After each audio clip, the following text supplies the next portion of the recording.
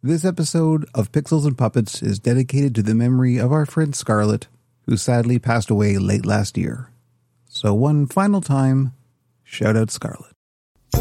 Welcome to Pixels and Puppets, the Operation Puppet podcast, the only podcast to combine the subjects of gaming, tech, media, and puppets for no easily explainable reason.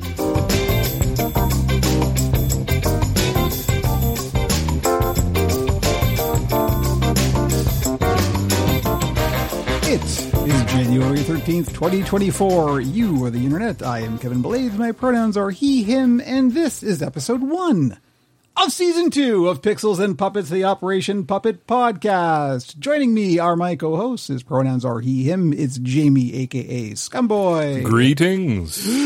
Taking a breath. And his pronouns are he, him. It's Andrew, a.k.a. Bat Phantom. It's me. We're all in the same room for the first time, literally since I think the last podcast. Oh, yeah, fair enough. Which was the video podcast, wasn't it? The video podcast in late September. Oh, geez. Wow. Yeah, I didn't think it was that long. Yeah, but no, that that's long. crazy. Well, I mean, Wild. they did have to saw off the top of your head to access your teeth, so. There's been so much. There's been just so much. Well, I did want to suggest that for the new year, I think it's time for a new podcast. Instead, we're going to be Pucks and Pigskins. We're just going to talk Sports. about hockey and football, and that's it. And who will you get to host it? I'm sure we'll find somebody. I'm sure you will. The Leafs versus the Redskins. Joe So Rogan's they're not not the doing Redskins anything, anymore. Also, the Redskins wouldn't have played the Leafs because they're football. But maybe they will. Maybe that's the new reality is hockey versus football. Who wins? Who will die? Only one will leave the stadium. Or not. Thunderdome. I mean, I'm just throwing it out there. We want to do something new for 2024. The hockey pit. Hockey pit. The cherry pits. Canadian, you see. Yeah, Don Cherry Before. reference. Deep Please cut for the Canadians. Don't reference Don't John Dunker. reference. He's, yeah, that's all good. Hey, we're back, everybody. How's it going? We had a hiatus for 4 months. Yeah. About 4 that. months, jeez. Yeah. Just a light hiatus. We kind of didn't plan to do seasons originally. We didn't plan anything originally. But No. What's a season? What is a season? But we're going with seasons now. This season is what you 2. make it. It's Exactly. true. We'll see if the seasons are year long. Maybe they will be. I think it's a nice thing to just take a break around the holidays anyway. I mean, historically, a season of television was a year. So, that's kind of bullshit Unless right you're there. in the UK, then it's 6 episodes, and then they're gone for 9 For a year, months. though. That was the thing. It was still one a year. So, but One episode a year? American television was 24 episodes. It was spread over 9 months, and then they would go away for the summer and come back in the fall. Unless there was a writer's strike. Unless, there were lots of other things. in which case it's reality TV all the way. And then we started splitting television into 2 10-episode arcs, and then we're down to 8 episodes a season and I mini swear, shows. there are 3 seasons of 90 Day Fiancé a year at this point. Yeah, well, that's it. Reality shows fucked everything. I mean, even Survivor. I mean, that all they came call out them, of the writer's strike, right? I mean, That's why that happened. Survivor's up to technically season 46 or something ludicrous. Theoretically impossible It's number. been on the air for 18 years, and yet they're somehow up to season 46 because it's literally seasonal. Yeah. And so, anyway, Hey, television. We're podcasting. Remember television? I remember podcasts. It's been a while. We're rusty. I do remember. We have to remember I'm rusty. buttons. and things. Did y'all have a good holiday season? I did. It was a nice time off, and I'm having a hell of a time readjusting to work. It is weird. You're readjusting to work just in time to go away for 14 days. That's right. That's the best. I'm just getting enough time to get really angry and then go away and then get not angry and then come back and get angry. That's again. the way to do it, kids. Having a heat sink is always good, right? Except I'm probably going to end up pumping myself up full of pressure and anger, like a thermometer. Slow Just release pop at over the end. 14 days of the holiday, and just as you step off the boat or step off the airplane back in Toronto, it'll start building again. Yep. But yeah, and I took my holiday before the holiday. I took an early holiday, and I was done work on the 9th. You were back for like a day, and then we're gone again. I went on a cruise and with a couple of extra days on either end, and then I immediately went out to Nova Scotia for I was Christmas. able to get way ahead of you guys in Destiny. Yeah, you were. Yeah. I brought an Xbox with me this time. I mean, it was the first time I've actually. No, that's not the second. I did bring the Xbox when I was helping Mom when she had her surgery, so I did have the Xbox with me at that point too. But you're like, I'm going to bring the smaller headset, and it turned out to be the garbage headset. Oh yeah, it was fine. But still, we live in an age of miracles. That's right. Except that you had to be quiet because your mom was in the next room. Kevin, how was your holiday? Oh, it was fine. Made a few puppets. No, actually. Well, I took some time off, which was necessary. Yes. Did some planning, and yeah, it was really just kind of quiet and low key. Yeah, that's the way I like it. Just chill, listen to new music from artists that are undiscovered. Exactly. You know what I discovered just yesterday? I mean, obviously this is ancient. Ethiopian jazz. Okay. I should hook you up with that. It was a weird exposure, and this is from the 70s too. Okay. It's a very old cut, but it was mentioned on one of my Twitter feeds. One of the more advanced humans that I follow invoked it and said it was incredible, and it's really something. So was it like modern jazz or? Yeah, oh yeah, it was very progressive even in the 70s. I mean, you hear it now and you're like, oh yeah, no, this is new shit, and it's not. Right. But it's really something else. But I'd mangle the name if I tried to give it to you because Probably. It's fully Ethiopian. Sure. How does it feel being the last actual human on Twitter? No. I defend Twitter. I still Wait. I have, Whoa. as I've said, I have a very curated Twitter list, and there's a lot of people. I don't even want to start with this. Oh my god! No, there's good people that are still hanging waiting, in until the final. I'm waiting for. Welcome to the fucking intervention. This is fucking Stockholm Syndrome. This is full on fucking Stockholm Syndrome. I'm sorry. I have lost all patience with people who are still on Twitter. I am so done. No! How can you even... Never mind. I'm not even going to... I'm waiting for Elon to start putting his jackbooted thugs into your timeline, regardless of your... God! Yeah. I honestly, I did not expect that. It's a social experiment still. It's kind of hilarious. Experiment. Yeah. Some of us are still fighting the good fight. Just get it out of your veins, man. Just a week of detox is all you need. And it'll be out of your system. I still use Blue Sky now, so Blue Sky is good. A lot of the good people I follow are on Blue Sky. Blue Sky is interesting. Yeah, I'll give it that. It's been fascinating to see who's been sticking it out. It's kind of like Baldur's Gate 3 in that. We go with my It's Blue Sky. needlessly horny. It is the people who are there are really like it, are really enjoying it, yeah. And it's really fucking horny. Yeah. Like it's really horny. Like it's they won't let us post GIFs yet. True. The interesting thing is, I listened to a podcast with drag queens. And they're forever going on about if you want to post whole, you can't do it on Instagram, but you can do it on Twitter. Yep. Because no one seems to care. Yeah. And this, let me be clear also, those of us who still use it on some level, call it Twitter. Let's be clear about that. Ain't nobody calling it the other thing. It's Twitter. So anyway, that's a side thing. But no, we're not even going there. Anyway. That's a way to start the podcast. Fair enough. It is. Just get everyone's everyone now awake. That I'm angry. Get Kevin fully inflated with blood. And I forgot we put ice in our drinks before the podcast, and you're going to be hearing part of the flavor. Just get a little butane torch and melt them. I have a butane torch. We could do that now. Don't be silly. Why would you do that? Why would I do the ice adds dimension to the drink. It's true. All right. And the clanking makes us classy as fuck. It's true. We sound like Dean Martin. We do. Oh, dude, I will forever associate clanking ice cubes with Dean Martin on whatever fucking TV show he'd be on at the time, drunk as fuck. So it turns out still entertaining as hell. Most of the time, he wasn't actually drunk. Oh, he was playing it. He cultivated that image. That's amazing. A lot of the time, what was in that glass was apple juice. I had no idea. I can believe it. That would be the ultimate one over is be the drunk, but not actually be the drunk. And the thing is, if they think you're the drunk, they act different around you and think that you're too drunk to remember stuff. So they might say things that they don't think you're going to remember. One of my favorite things that had come up was a couple recipe cards, and one was Dean Martin's recipe for hamburgers. Yeah, and he has a third of it is a recipe for a drink. It was probably like a scotch, scotch on the rock, or a gin and tonic or something. And then it was hamburger, salt, pepper, and grill it. And then they had Frank Sinatra's, which was an even longer cocktail recipe, and steal the burgers from Dino. There you Beautiful. go. The Rat Pack. What a classy bunch. Yeah. All right. Well, now that we've made references that nobody will get. Hey-o. Hey. Hey-o. That's another one that people won't get. It's true. It's from the friggin' 70s. Did you know that we're old? Everybody, we're old. You were the one with the drinking problem. Yes.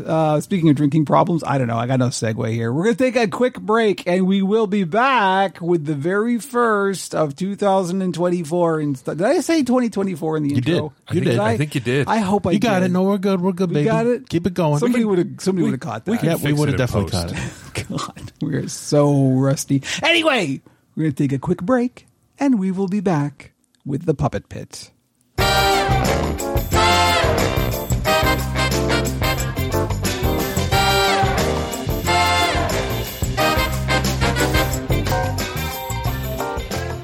You have entered an alternate dimension, a dimension of fleece and fur, of foam and industrial adhesives, so I hope you have good ventilation. A signpost up ahead. Watch your step.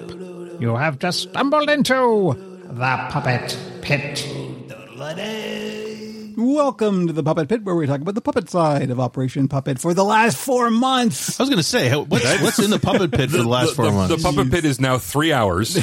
So, Is it just like, are there desiccated corpses now, or are they still fresh? yeah, Are there it's new just- corpses in there? There's empty fleece. So yeah, no. I started building again when we came back from the holidays. So early this month. But here's the thing: the live stream viewers will already have heard all about this. I'm trying to not make this into Kevin moans about doctors, Oh, Jesus. but I have a lot of medical stuff that is all kind of happening at the same time. So medical and dental stuff. Yeesh. None of it is life threatening or an emergency or anything like that. It's all Just just shitty. stuff. Yeah, it's all the stuff I got to do, and I can't put off. But it's all happening in January, February, and probably into March. We'll see about that. But anyway, and there's literally like not a week in February that I'm not going to the dentist, for example. Jesus. Yeah, it's bad. There's a lot happening. So I'm going a bit easy on myself as I get back into the swing of the build stuff.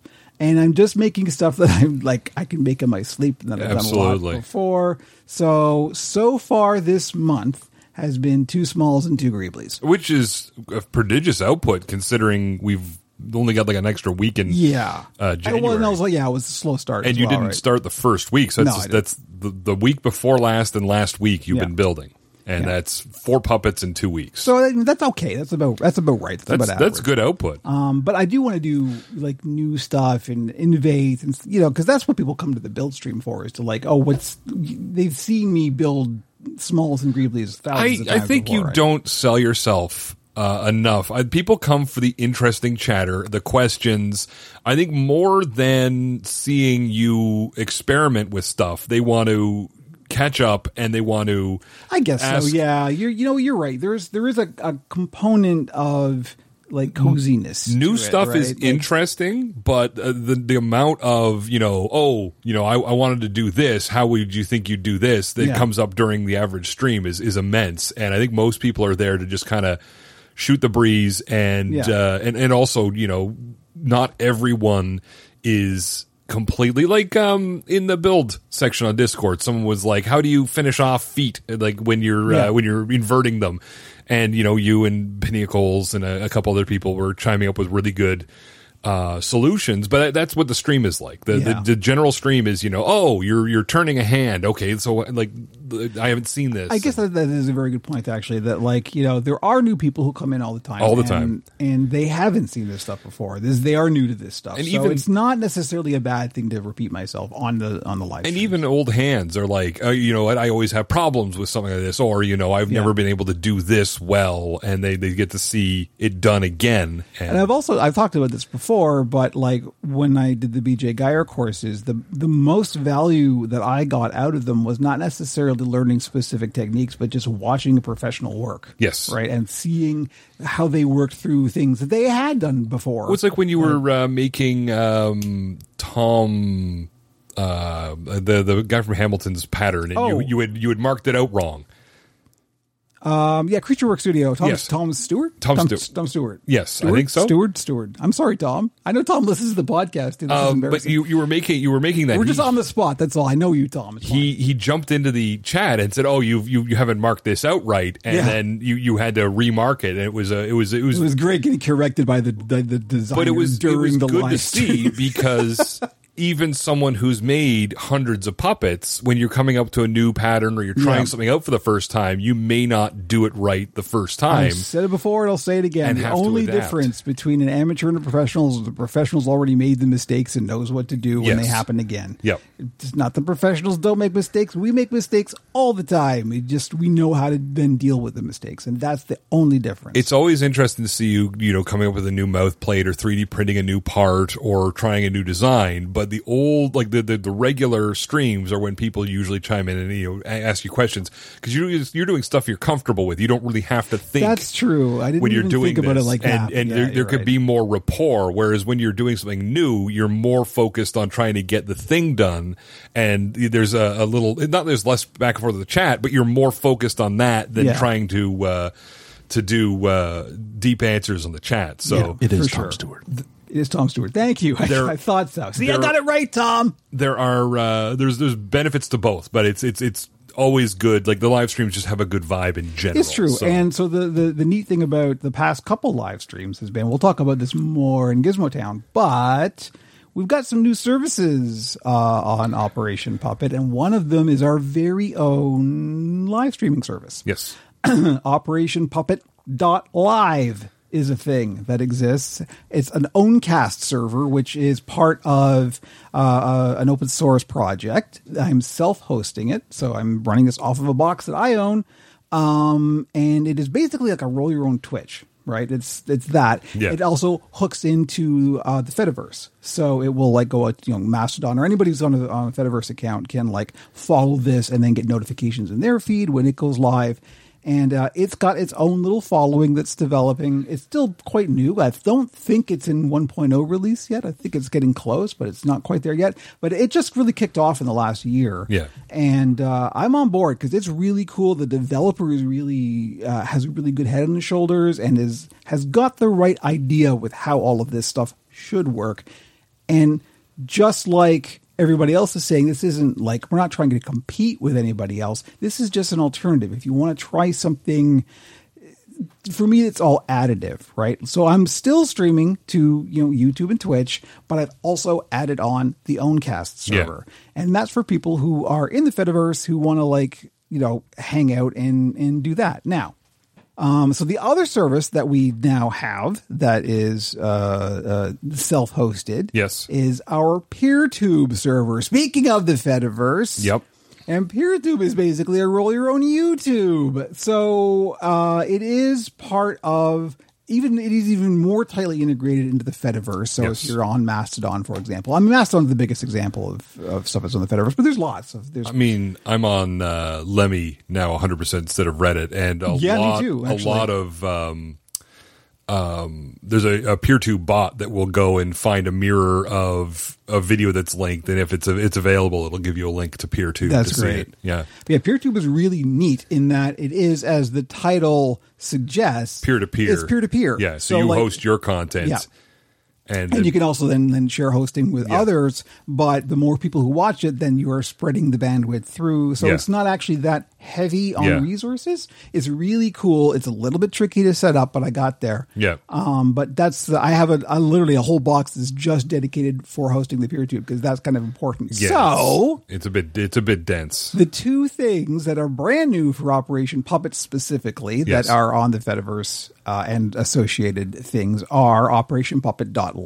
That's our live streaming. We're doing the build streams, but if we do end up doing some Frankie play, it'll also go out there. Mm-hmm. And Puppet.zone. Yes, Puppet.zone Yep.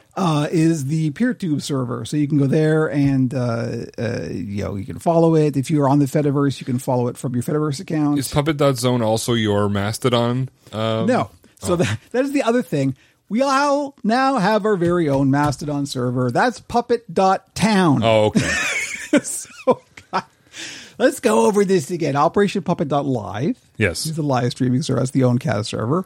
Puppet.zone is the PeerTube server. I'll put all these in the show notes. I'm surprised they haven't come up with a .tube TLD for a lot of these video things. I don't know. Maybe they have. I'm not sure. I would probably have remembered. I'm sure that because when I was doing the search on, because I use Namecheap as my Namecheap is who I also use, and they're pretty good at suggesting other things. And if it was available, it would have been. If it was available to come up, or it would have shown like, oh, you can buy this for $2,000. Yeah, that's great. Thanks. There, that is a feature. I will definitely not be doing that. But anyway, so yes, we've got Puppet.live is the Owncast server. Puppet.zone is the PeerTube server. And Puppet.town is the Mastodon server that we run. Now, I'm not self-hosting Mastodon. I am actually paying for hosting on Mastodon, but it's quite reasonable. It's $10 a month. We can support, I don't know, probably up to about 20 people or so. So you own Puppet.town? I own Puppet.town. I own Puppet.town. That's dope as shit. I own Puppet.zone. I own a lot, actually. Puppet.town, that could be a thing. Puppet.town is very adjacent to something like Sesame.street. Yeah, I mean, this could be something. It's our Mastodon server. So if you want a Mastodon account on Puppet.town, you can. He knows a guy. I know a guy. Yeah. I know the guy. Town / you got nothing. I got nothing. Yeah. I was going to say something bad, and I'm like, why would you say that? Why would you say it's puppets? It's wholesome. Exactly, it's wholesome. Why would you draw that? So anyway, that's kind of where I am. So I've got so much of this stuff coming up that I really kind of need to go easy on myself for the next couple of months. Oh, God, yes. But the best way to keep abreast of all these puppet changes is to join the Discord. It's true. And I made sure that the link is correct. Somebody tried to join the Discord a little while ago, and they found, I don't know even where they found the link that was expired. It had to have been an old one, because once you had changed to a community server, they do have non-expiring links, and I remember the last one you generated was a non-expiring link. So they must have found an old one someplace. But anyway, I've made sure I've double checked the one that's in the show notes for the podcast. And it's a non-expiring eternal. It's a non-expiring. It should be accurate. And so you could join the Discord. It's a great place to chat, full of friendly people. A lot of people. If you've got puppet questions, it's a positive environment. There's a questions channel. If you're building a puppet, there's a builds channel.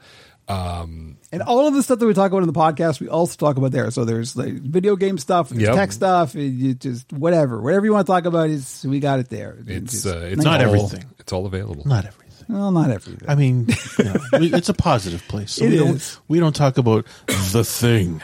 The thing. We don't talk about that not on the Discord. So anyway, that's where I'm at with the puppet stuff. So I only have one more build planned for sure. Snuffleupagus. No, it's going to be an ogre. As I don't have an ogre currently. Like a Sweetums? No, the ogre. Hey, everybody! If you were on the Discord more than once every 16 weeks, this is fair. You would have seen the ogre. Is it a live hands? It's going to be a live hands. Yeah, nice. So it's a live hands ogre.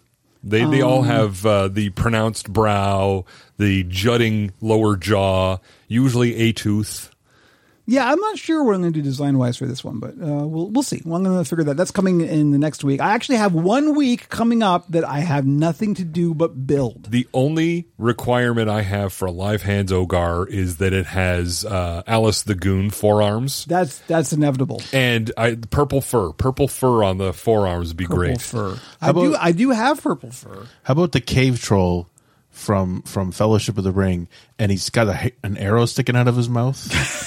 Like it's just there, just permanently. I mean, it's doable, but it would be confusing. Hey, everybody, it just hangs out like a snaggletooth, except it's clearly the arrow. Yeah. I don't know what the problem is. He's fine. It missed the brain. Because I remember people were sad about that cave troll because he seemed so innocent. Like he was like Peter Jackson was the one who was saying like his mom was waiting for him to come home to bed or something, and it was heartbreaking when he tried to give it. Shouldn't have attacked and then he's fine. But it wasn't up to him. That's probably the best moment in that film. The resignation. They have a cave troll. that line is so good. For me, though, it's the way he's pawing at his mouth once he gets shot in it. That has haunted me since that day. I remember that I was sitting with some friends who we were all old EverQuest buddies. We were sitting in the theater, and when Boromir turned to Aragorn and went, "They have a cave troll." Yes, we just turned to each other and went, "Fuck yeah!" He might as well have said, "Of course they have a cave troll." Anytime I'm trying to do something quietly in the morning and I accidentally kick something or knock something over, I say "fool of a toque." So, God, it still holds up. It's so fucking good. Just a side note, there will be an animated War of the Rohirrim coming out this year. It was supposed to be out in the spring, but they pushed it back to winter. But they still haven't released a trailer for it. There's been a handful of one still, which gives no real idea about what the animation is like. But it's an animated feature. It'll be anime. No, it's gonna be something special. I think. I don't think they really would have done a theatrical. Hopefully, it's like those 70s animated Lord of the Rings. the Ralph Bakshi thing. The warbly guy singing. Frodo of the Nine Fingers. Also, side note, I watched some of the latest iteration of the DC animated Crisis on Infinite Earths that just came out. They just released it. It's so fucking bad.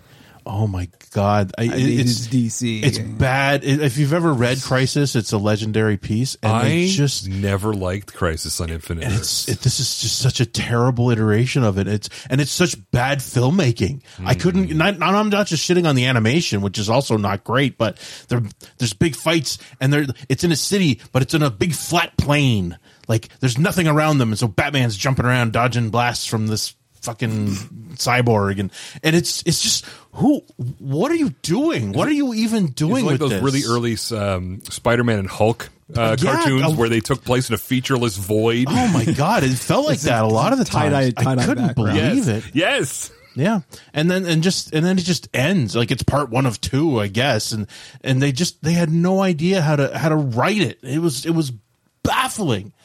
Couldn't get over it. Anyway, this is the point at which I'm trying to decide if I'm going to cut this and then move it to a different section of the podcast because we're still in the puppet pit. But that's okay. It's okay. We like to do tangents here and pixels and tokens. It is a tangent. All right, so that's going to do it for now for the puppet pit. So anyway, stay tuned. We got all these new things. There's stuff. I am determined. No matter how many doctors want to prod me, I'm still determined to get the build streams at least done. So every Wednesday at 11 a.m. Eastern. Twitch, YouTube, and Owncast. So there we go. Okay, that's going to do it for the Puppet Pit. We're going to take an actual break, and we will be back with Gizmo Town.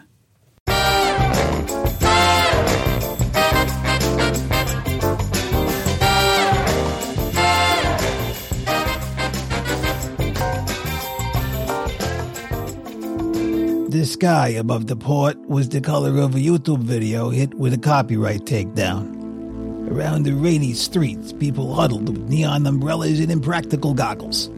Here we fight the corporate arcologies and get excited about phones. Welcome to the mean streets of Gizmo Town.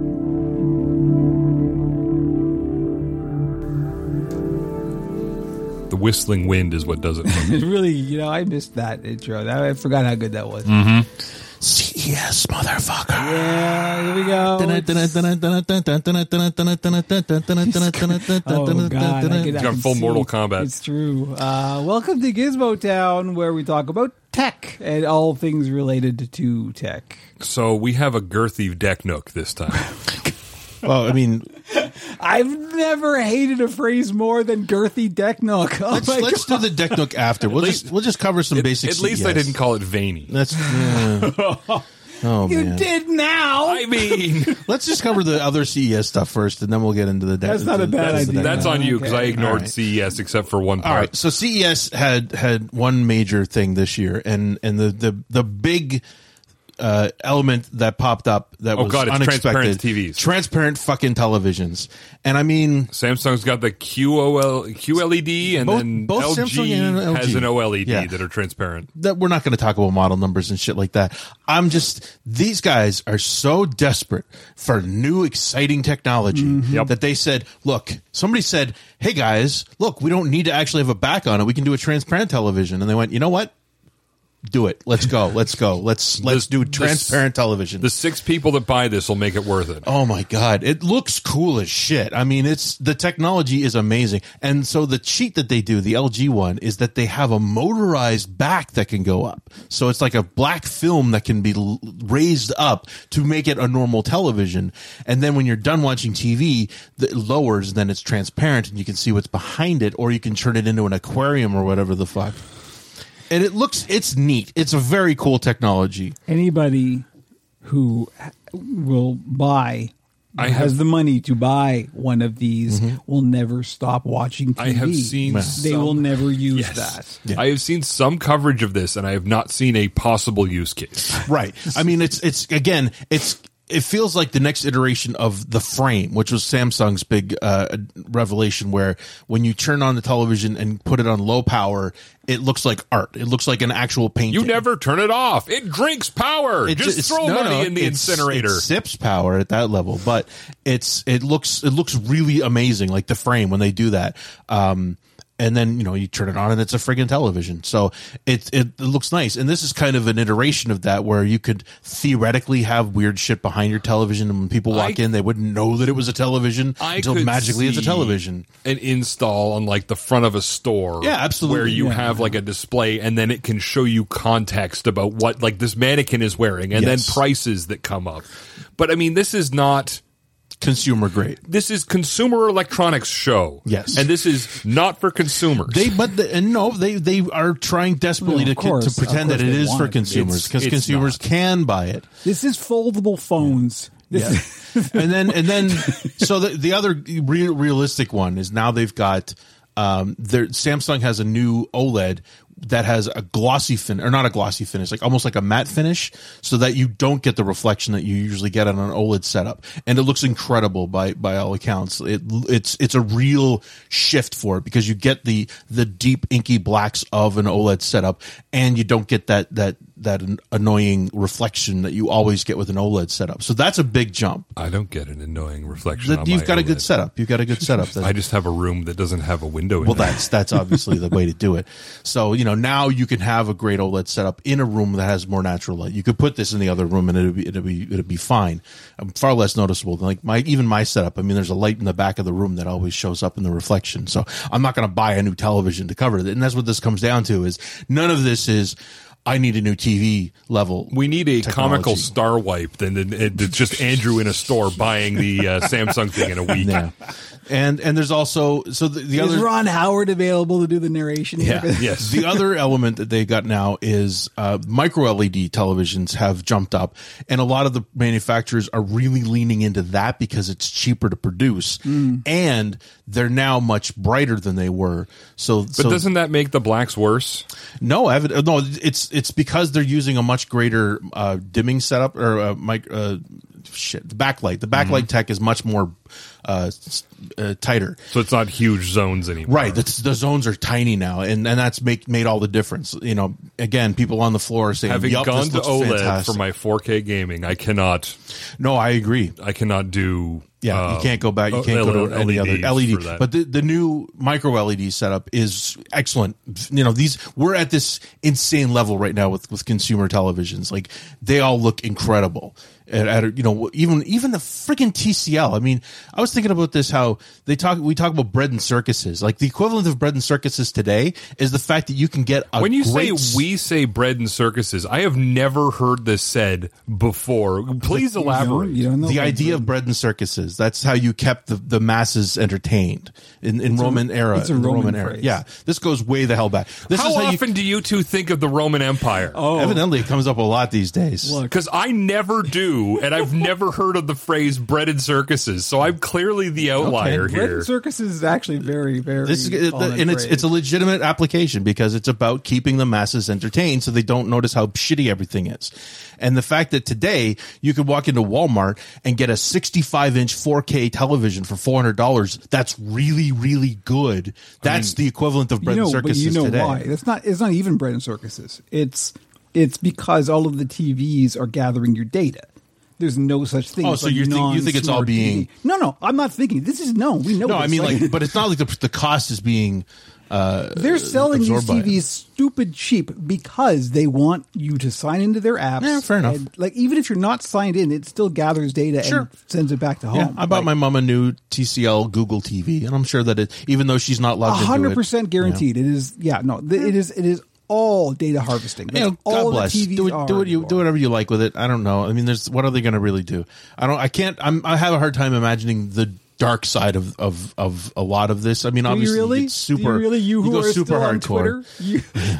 Twitter, you have a hard time. Anyway, envisioning the dark side of this, do you? The point is, you can get amazing televisions very cheap now, and but you shouldn't. The difference is the jump between it costs a lot of money to get incremental improvements. I mean, we are nerds. We notice these things. Most people, when they sit in front of these TVs, go, "Holy crap, that looks incredible."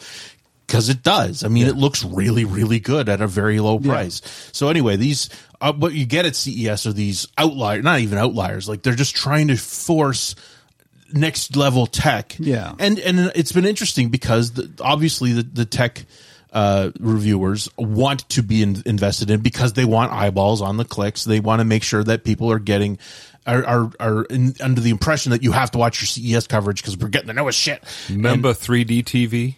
Sure, it had its moments, but overall, no, it was a disaster. But still, this is not a complete shift in technology. It's just side note. One thing that really pissed me off, not for television, but for gaming monitors, they're talking about 8K gaming. Do you know what 8K gaming is? 480 hertz refresh rates on some of these monitors. On a 1080p. But do you know what 8K gaming means?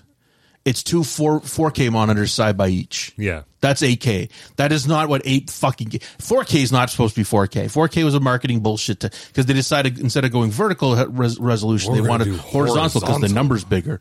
So then 4K became, now it's 4K.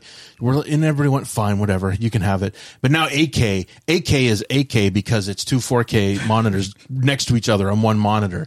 And it's not like a massive jump in resolution. It's simply literally two 4K displays next to each other. Mm-hmm. But it looks incredible. I'm not saying that it doesn't look great.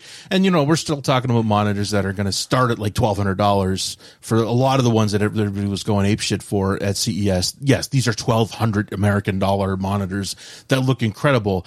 I've still got my 21x9 Lenovo, and it could definitely be better. But I've really fallen in love with that 21x9 display, and I'm not seeing a lot of these on this year's tech. Everybody seems to be just going for the 4K OLED gaming, like a 4K 32-inch OLED gaming monitor, which is sick. And they're running at 240, and like you said, some of them run at 1080 in 480, which is just hilarious. Like that actually is a thing. Come on, I need you to find me the edge case where you can tell the difference between 120 and 240, let alone it's not even to a matter 480. of telling the difference. The horsepower that you need on your GPU to push that kind of it's insane. At 1080p, it's a little easier. It's not. And we're talking Counter Strike. This is not Cyberpunk. This is literally Counter Strike or you said. Dota. The use cases are so narrow. I want to see somebody who's actively better playing Dota at 480p than running it at 120, let alone 60. So anyway, that's I would like to have. It is all just we want a bigger number, so the grognards will buy it because the number is bigger. I would happily take a nice 21x9 1440p OLED display at under $1,000. I would happily buy that. but I don't think that's coming. I think they realize now that people are willing to pay $1,500 plus for an OLED setup. Micro LED is also an option for a lot of these gaming monitors, so hopefully that will also bring the price down to a more reasonable stage. But anyway, that seemed to be the biggest stuff coming out of CES in terms of the large, the big scale discussions. I mean, there was some of the car companies showed up, showing off weird technology for turning your wheels sideways so you could park easier. Like, cool, go for it. And they're like, well, we can't actually implement it at high speeds yet. Like, literally, that was the discussion. Like, you can only go like 50K with these wheels. You can't go 100 kilometers an hour yet. So we're still working on that. Even straight. Yeah, yeah. No. Sideways. No, you literally can't drive a car that uses these wheels at higher than 50 We made cars, an hour. but worse. Yeah. And then LG had a pretend car setup that was like 75 displays and just surrounded by displays that you would have in a car theoretically. Yeah, guys, we're totally going to do that. Good luck. But that seemed to be the real takeaway this year from CES was just these the transparent televisions and the new sexy OLEDs, and that was pretty much it. It wasn't the only thing. It wasn't the only thing. In the Deck Nook. Yes. Speaking of technology, time for the Deck Nook, and it's a girthy Deck Nook. It's turgid. It started out much smaller. It's so just to get it out of the way. I hate this analogy. The turgid Deck Nook. It's got a priapism. We got the Steam Deck OLED while we were on hiatus. Oh, did I not show you my Steam Deck OLED yet? I forgot I brought it with me and I didn't actually break it out. No, yeah, I did. I'll show it to you. No. I could get it out now, but you probably want to see it later. Do you play the Steam Deck? Look. What about the original Steam Deck that you got before me? Look. Wow. Here's the thing. I can't edit this. Of course I did. I brought it with me on the trip with the full 100% intention. Like, all I want to do is get on this cruise and find a nice, comfortable spot where I can just sit down and play games for a couple hours. That's all I want. Never fucking happened. We'd like go with the transparent Steam Deck. Yeah, it's great. It's beautiful. So you did. So one of the things here is thoughts, upgrade temptations. So clearly there was. Yeah, 100%. No, I jumped on that shit. Which storage? I got the 512. Okay, the 512. Yeah, no, that's the hot spot. If you're getting the 1 terabyte, come on. Yeah, you got to be realistic. The 512 is. I mean, and again, I got to jump because I have the 64 gig, which is the slower memory as well. And again, with the original version, you can slap in a micro SD card on there and run stuff off of that, no problem. Yeah. And this felt like a solid enough upgrade. And I haven't sold the old one yet, but I'm going to let somebody have it for a very reasonable price. And and that'll cut into the cost of it. But it's beautiful. It's a really, really great upgrade, but it's not necessarily throw away your old one upgrade. If I didn't have a Steam Deck, the OLED would be the one I got, even though I came in at the extreme bottom like you did, the 64 gig, and then just upgraded it myself with a bigger SSD. But damn, it's nice having that screen. And it was the little things that were not discussed in advance that really made me say, all right, screw it, I'm buying it. Like it's a smaller die. They pulled out, so the thought is the APU in the Steam Deck is the same one that was in the Magic Leap. And the Magic Leap has a bunch of image processing cores that aren't used by the Steam Deck and couldn't be used. Like, there's no theoretical possible use for them. Right. So they're just turned off. But that die size is still there. So one of the reasons it runs cooler, less power, and is smaller is because they pulled out those cores on the refresh. It's a slightly smaller process, but they also pulled out, I think it's 13% of the die size were those cores that weren't possible to be used. And so all of that improved battery life, which was a nice little... It's a slightly larger battery. Yeah. And the screen itself is physically larger because the bezel's smaller. Yes. That's a big jump as well for just, again, quality of life improvements. It's the fan runs a lot less. Like, they were able to tweak the fan curves a lot on it. So, and the button is orange now. Yeah, the power button is orange. Yeah. I was very tempted. I seriously thought about it as well. But it hit at a time where I was just like, I want a new toy. Right? No, that's what happened to me. I'm like, screw it, I'm buying it. Now, but here's and now shit's complicated. Well, the funny thing that happened then was I got this really nasty eye infection. and you couldn't look at anything. And I literally could not look at anything that emitted light. So if I had got the OLED Steam Deck, it would have been wasted. I would never have been able to appreciate it. And by the time that I got over all that, the temptation had passed. I'm like, you know what? I'm good. My Steam Deck is fine. This is not enough of an upgrade to warrant the expense. But now we finally have legitimate disruption in the space. So remains to be seen. It's disruption. It's a new take. MSI has really underscored the fact that no one can name a handheld by I want to do it. Mm-hmm. Welcome to the Claw! Yes. It's the Claw. The Claw. We are chosen.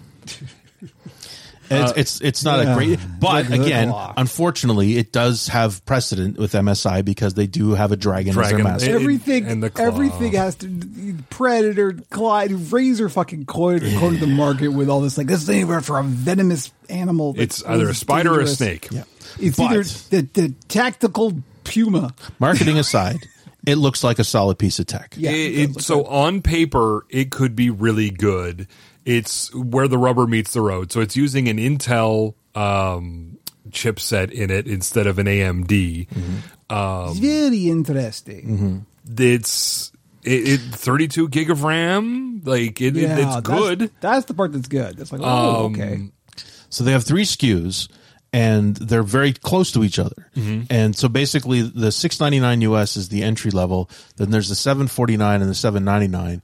The $749 includes the better processor, and then the $799 has the better processor. But it's simple. It's simpler. Like I said, there's like the i3 and the i5. People need to look at the Steam Deck and what the Steam Deck's doing with a single CPU and RAM target. And it understand that this is valuable. And that's what surprised me about them having 3 different SKUs is because they're only $100 apart. So it's like it's $699, $749, and $799. Drop the $699. Just do $749, $799. Like why offer the worse experience at a lower price? There's no legit reason to push the $699 as because it's not like it's fighting other price points. Yeah, other items at that price. There's no point. market for it. Like there's people are either going to go, I don't have much money, so I'll get the cheap one, or I want the biggest number, so I'll get the expensive one. Like that's how that works. The difference between the LCD Steam Deck and the OLED Steam Deck is that the OLED Steam Deck can run some things at a lower TPU because of the APU resizing and the fact that it's running a little cooler. But it's not like it runs it better. It runs it the same, just slightly. They still treat it like the same target. It's the same thing across. And the great thing about developers is that once you target the Steam Deck, you're covering the entire range. You don't have to say, okay, this one's good. Like, you're going to be getting this on this one, and you're going to be getting this on this one. That's the funny thing. I can see, like, Valve sitting back going, okay, sure. The developers are still going to target our thing because our thing is the floor. And there's more competition, more people out there. But, I mean, it's going to make... Well, I mean, they're using Intel. Everyone else is using AMD. But the more people that are using AMD APUs, the cheaper the APUs are to make because they're making more at scale. Yeah. And so the more of these devices that come out, the cheaper the parts are, which means the future ones will be at a better price range. Yeah. More research will be going in. It's good to have competition as long as it stays just the 2 for now. Like if ARM decides, hey guys, here's our new Snapdragon fuck you edition that's going to also compete in this market, and that's when things are going to get ugly. I appreciate that Intel has their own iteration to counter. It's an order, like Snapdragon's an order of magnitude off. But they could just APUs. as easily ramp it up if they really wanted to. They could jump up to that, but they just won't. It would be very difficult, and it's way outside of their wheelhouse. Like the Ein Odin 2 is using the top end Snapdragon for the time being, and for an Android phone that's good, but compared to a Steam Deck, it's not even a blip. Like for what you can do with it. So, and the Ein's been very aggressive with their models as well. And I think I'm getting an Odin 2. Yeah, Retro Game Core. Is that the one he loves right now? Yeah, it's a solid piece of kit. All the way up to a very solid PS2 and GameCube emulation on it. So it's you're not going to. I don't know if you can play Elden Ring on it necessarily. Well, I mean, it's not a PC. It's you're running Android OS. Yeah, so you're basically playing Android games or emulators, and that's it. But the one that we didn't actually put, sorry, in the deck nook was that Aeneo has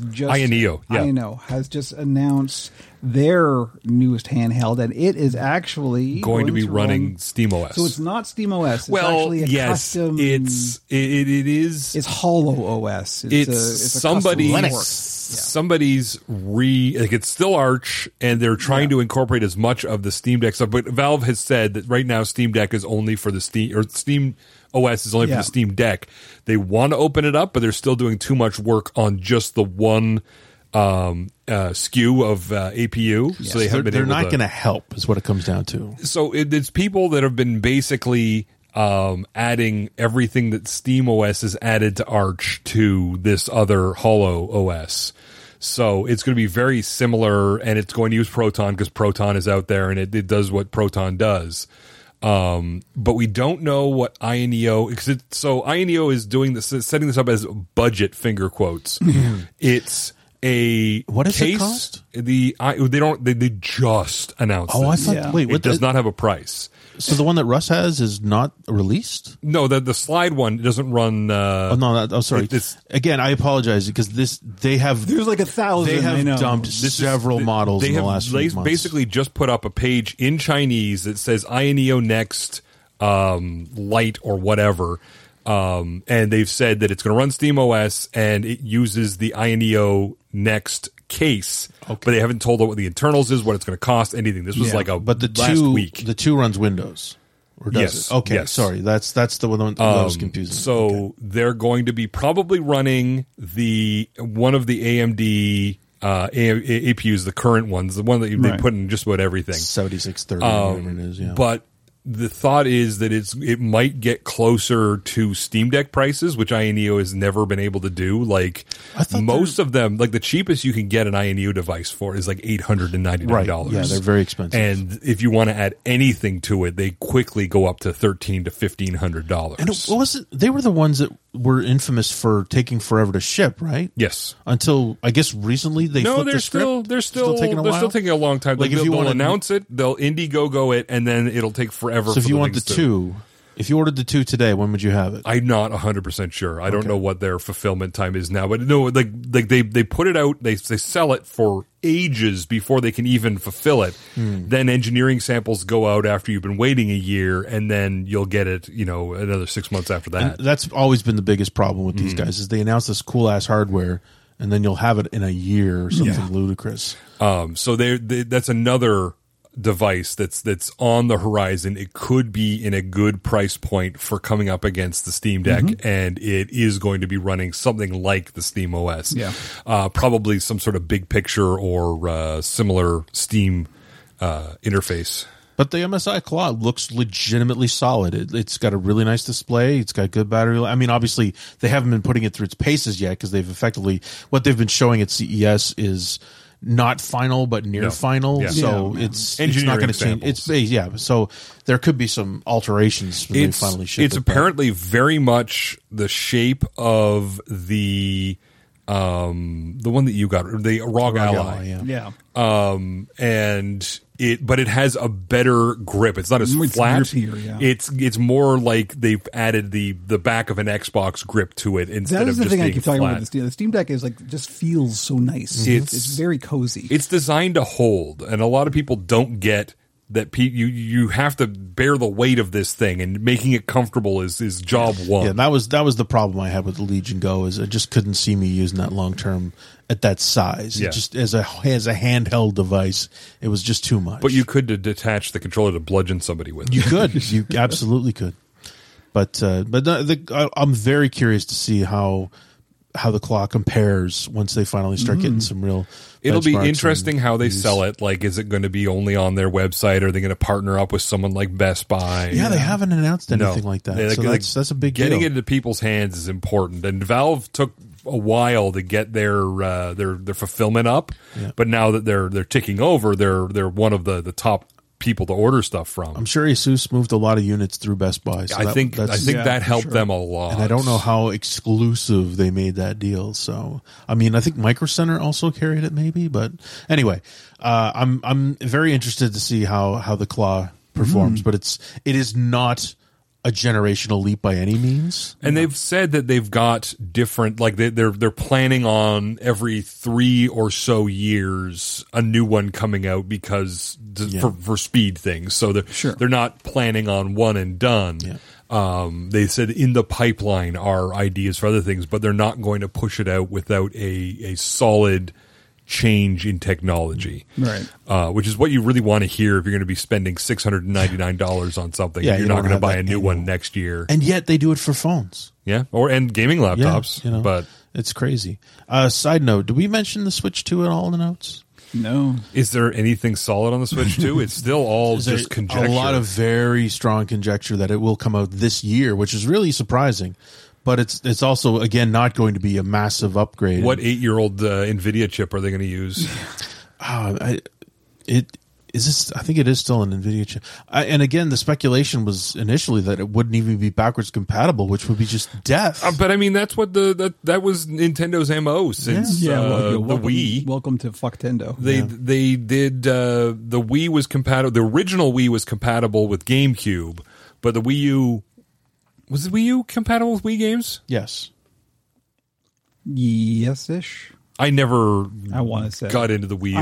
I did own a Wii U, but then the Switch. I was one of the 8 people who owned a Wii U. The Switch, they really leaned into re-release things for the Wii U for the Switch. The funny thing is that the release date was accidentally leaked by Game Shark. No. Oh yes, the people that would be in the know for. Yeah, Game Shark was the shit back in Genesis, Super Nintendo days. But they weren't even like a first party. They were unlicensed add-ons. Oh god, because it broke games. I mean, that was what it was designed for. But they suggested that it would be out in September, which is very surprising. For Nintendo to quietly drop. It's not official, but even then, if they want to have it out this year, that would be a real surprise. So they're being cute about it. I mean, it's possible Nintendo's just seeing how people react to the idea more than actually, getting it out there. I mean, the Switch is still a monster seller. People still buy the hell out of it. They denied up, down, and sideways a Switch Pro, so it's probably going to be a Switch 2. 130 million systems sold and 1 billion games sold on the Switch. It's a success. All right, so that will do it for the Deck Nook. For the Nook. I don't know how far into this we're going to get, but I got a segue for it even. Okay, because the nice thing about all of the current crop of handhelds, other than the Steam Deck and now the iNeo, is the fact that I have zero temptation to get any of them because they're running Windows. Yeah, and I over the break have completely divested myself of both Google and Microsoft. That's impossible. In every possible way. That's impossible. Nope. I am running Linux everywhere on everything. I am running a Linux gaming rig, and the machine that runs the build stream in the studio is also running Linux. And so, I got so pissed off with all of the AI bullshit that Microsoft is cramming into every single crevice it can find. And I am so done with that bullshit and the fact that, it's nickel and diming to death. Every single thing is now a subscription thing.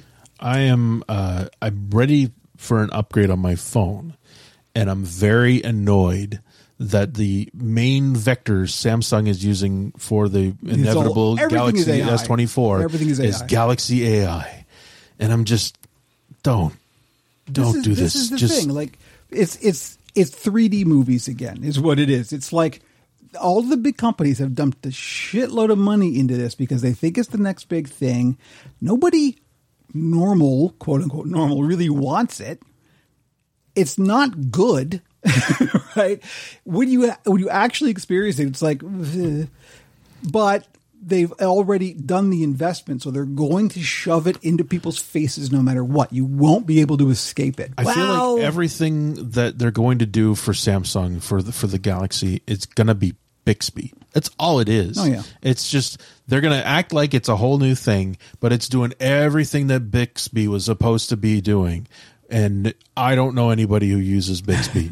It's there. You can shut it the hell off, which is great because all the stuff I don't want it. All the stuff that Microsoft is doing, everyone's making the Clippy comparisons, right? Yeah, It's no, like, and it is. That's 100%. What it is. And then, I mean, that the other thing that came out of CES was that insane device with a rabbit that's like an AI where the guy's talking to the AI. I don't even know what the fuck it's called. It's just the goofiest thing. It's an app, but it's its own piece of hardware, and all it does is talk to other apps for you.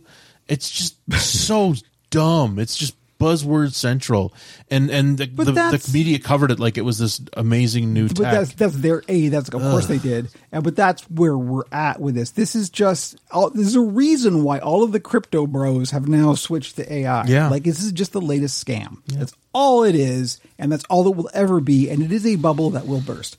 Cory Doctorow has a really good article about what happens after the AI bubble burst, right? Because sometimes bubbles burst and then it all goes away. Sometimes it actually leaves behind something good and interesting, and he's thinking that's where this. Oh, AI I mean, obviously, and that seems to be the takeaway most legitimate articles about AI is that they remind you it has an amazing presence. There are applications, like none of the ones in medicine. It's a huge vector. I mean, it makes a huge difference in detecting new variants of COVID or and cancer. Just there's so much that it can do that it should be doing instead of finding me the best goddamn flight to Vancouver. I mean, well, this is we're of course because capitalism, we're using it for the worst possible things, and I personally am done. I am fully out. I don't even want to hear about it. Like I'm just so Kevin, done. We have a podcast we have to talk about. We're not.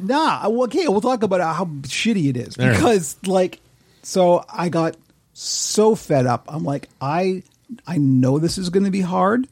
But I'm invested now. I want to do this. So I did. And it's been fine. Now, what do you do for solitaire? There's a thing called a deck of cards. Ooh. Well played. But yeah, no, it's actually been fine. So the big change obviously was the gaming rig. But here's the thing, thanks to the Steam Deck largely, the investment that Valve has made in Proton has paid off, and the trickle-down effects of that are so high that, I don't even really have to think about it. If I want to run a game on my Linux machine, as long as I'm running Steam, or even not Steam, because it'll run under, whatever, the Hero launcher, which doesn't even touch Steam, I can just run it. I don't have to think about anything. I have yet to encounter a game that I can't run on my Linux box. You are, of course, going to have some compromises. Your driver is not going to be as optimized as it is for Windows, for example, so you are going to be giving up some frames. I don't care for what I am getting, for the fucking the integrity that I feel. I'm fine with giving up some frames.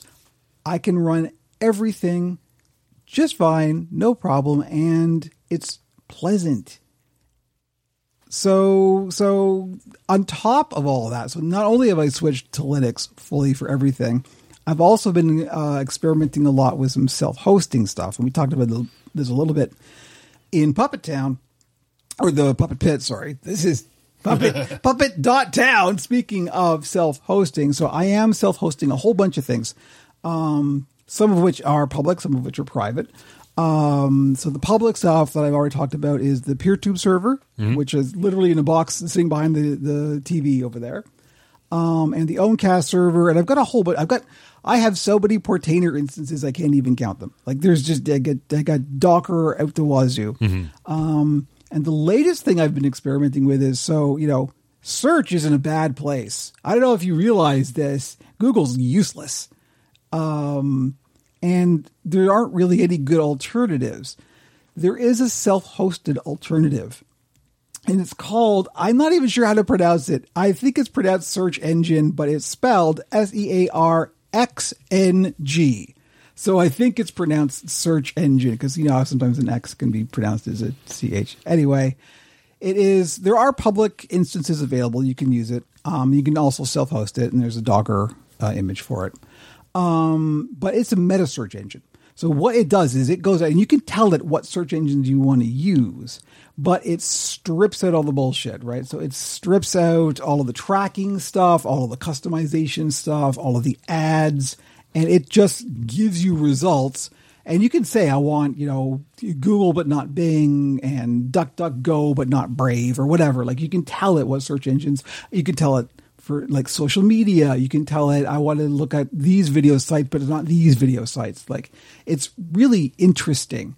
And I am finding that it's not great, but it is good enough. And I am certainly finding stuff every bit as easily as I would if I was still trying to use Google. Because Google, you have to hunt through the first 4 pages of things before you get to an actual fucking website that's made by a human. It's pretty stunning, really. It's unbelievable how far it's fallen. Like, just incredible. So it kind of feels to me a lot like the old days of search, when it's like you were still relying on, like, Lycos and InfoSeek and Yahoo. Like, you were kind of having to hunt around a bit. Yeah. You kind of have to do that a bit more. But nevertheless, it's that or the alternative. And the alternative is just this garbage generation that Google is giving you. And, who needs that? I treat it like a game. It's like a fun game to decide what on your Google results is actually the website you're looking for. Is it a fun game? But it does kill me when my mother's looking for something and I know goddamn well she's clicking on the first thing that comes up. Course. I've tried to explain, no, you see that ad, the word ad next to it that's in very, very small letters, you see that? That means that's not what you're looking for. Or it might be what you're looking for. Who knows? But yeah, so that's over the break. That's what I have been doing. Tech-wise is I am fully embracing all of the open source software stuff. And there is more than just an ideological reason for it. Now, the ideological stuff is important, and it makes me feel good. Now, it's not easy. This isn't a sales pitch. I'm not trying to convince anybody to do this as well, because it is difficult. You have to challenge yourself. You have to learn things you didn't know before. And some people, with very legitimate reasons, just don't have the spoons for that, right? Everyone's got a limited amount of time and energy.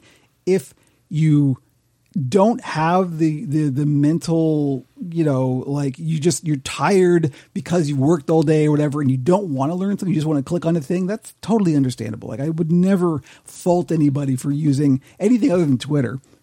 Hey, but yeah. So it has been a challenge. It has been something that I've had to sort of force myself, and it's not been a completely easy road. This leans into your history, though, as we've covered on the podcast before, as you are a bleeding edge adopter. Yeah. You like getting into this edge. I like the challenge of learning something new, sure. Right? And I have learned a lot. Let me tell you. And it's your sacrifices, shall we say. You're putting the work in, and you're building the knowledge that could make it easier for others to also do that, and that's definitely a good thing to have somebody that's willing to take the bullet. There is a kind of a big migration happening right now. There's a lot of people who are kind of going in this direction because everyone's just so sick of the enshittification of everything. They're called communists. Yes, they are. We love them. Socialist witches. But it is happening more and more, and because it's happening more and more, and there's more people in that space, the stuff that is coming out is better and easier to use and more useful. Like, it's a trend that's very healthy, and it feels kind of very good to be in this space. So that's the whole thing, and it's like there's that as an ideological perspective, but there's also a practical angle of it. Shit's expensive, yo. If I were to try and build a new PC now, I wouldn't even know where to start. Like, there's so much, and it's all so expensive. One of the things that, over the past, last year was a lousy year for business. My income has dwindled to a trickle. I don't have the money to spend on anything other than survival at this point. I have to keep my old hardware running as long as possible. I have to. There's no other choice. So this is what will do that. I have dragged out of closets and bins so much old crap that I thought I'd never have a use for before, cobbled together a machine and are now running services on it that I use every day that is incredibly useful and valuable to me. Suddenly, all these old machines have use and value again. That's unbelievable. The fact that you can do that. We're keeping hardware around for longer, and we absolutely need to do that going forward. There's no question. And so I don't give a shit what Windows 12 ends up being. I don't have to buy a new machine. I'm perfectly happy where I am. And so the other thing is, of course, my main desktop and my laptop are both Apple machines. Well, it's entirely possible in the next few years when, my Apple Care runs out and these things age out of usefulness, I'm not going to be able to replace them with other Apple machines. I won't be able to afford to, but I can still use Linux. So is there a advanced Linux that runs on Apple Silicon? There isn't. I know people are working on the Apple Silicon stuff. There isn't yet. Yeah. But nevertheless, there are still alternatives too. It's almost like they're not going to help. You think? No, they're definitely not going to help. They want to fill up the landfill. I mean, even the underpinnings of OS, not even OS X, Mac OS is BSD, Yep. but they don't put anything back into the project. So they do all the work getting it running on their ARM infrastructure, but that doesn't trickle back into FreeBSD or NetBSD or OpenBSD. So people have to start from square zero in terms of getting stuff to post. Yeah, I don't know if we're ever going to see a really robust Linux distro on the problem is their boot system's a black box too. Like getting into that is always a problem. So. I'm just lucky that I got like my Mac Mini, was the last of the Intels. Was right? an Intel base, yeah. I've got my Debian stuff running on that, but so that's where I've been over the past 4 months. It is not an easy path. It is not, absolutely not. But I am finding it very rewarding and absolutely worth it. And now that I'm here, now that I've kind of hit like a comfortable spot with it, it's fine. Like Lost I don't weight, my skin's improved. Well, both actually. Hair's growing back. Nope, not that. But yeah, so that's where I've been tech wise, and it's really interesting journey. It's been so much learning. Like I know stuff now that if you'd asked me last year I would have thought impossible. And now I'm like, oh yeah, okay, we can just do that. So that's cool. That's a really great feeling. It's empowering. That's the whole thing about this. I come out of the other end of this feeling better about myself and about the world. And it's nothing about it is negative. It's all positive. Even when it's difficult and frustrating, it ends up being a net positive. Did you end up trying a tune? No, I haven't looked at that yet. It's a new, is it new? It's fairly new. It's an open source. It's a shell history, right? Yes, it's a searchable shell history that works. It basically throws your entire shell history into a SQLite database, right? And then gives you powerful hooks for going through it to find every instance of Docker or whatever that you're looking for. I thought about it, but I am really set in my ways with my ZSH shell history. So I thought about it, but I haven't pulled the trigger. Or maybe on some machine that I don't use much. That's one thing I haven't done yet is muck around with different shells. I've just taken like a bash and I'm good with bash. And you can do a fair amount with bash, but once I went to ZSH and got it configured the way I like it, it's my new default. And I mean, OS X is pushing ZSH as their new default shell. It's more... Bash is old and it's got a lot of stuff nailed to it. I'm not saying ZSH is new, but it seems to be. I just find it a little more intuitive, sure. And the hooks into it are good. And if you run something like Oh My ZSH isn't a shell, but it's extensions for your shell that give you a lot of very useful Git information if you're doing a lot of Git work, and also lets you customize your shell to show information on the command line that you need frequently. So yeah, a couple of my servers I've got some custom, like, when I type ls, it'll actually show me like all the information I want and all that stuff. Well, this is just like your standard command line. Like it'll tell me the IP of the machine I'm on, like the internal IP, so I know which machine I'm on from that, how long it took to run the last command, whether it was successful or whether it failed. It gives you my path in a truncated form, so I don't have a long thing or it's a little squiggle. Like you can really dial it up and I should look into design that it. because It's nice. I use Power Level 10K, which is the actual theming engine, and it gives you a lot of ability to show stuff. I look up movie times on my Cineplex app on my phone. Does your cat's breath smell like cat food? I was going to say it's such a Ralph moment. Okay, let's end it there. That's it. We're going to put to bed Gizmo Town, and therefore we're going to take another actual break because I need another drink, and boy, oh boy, is my voice getting scratchy. Somebody else has got to do some talking for a change.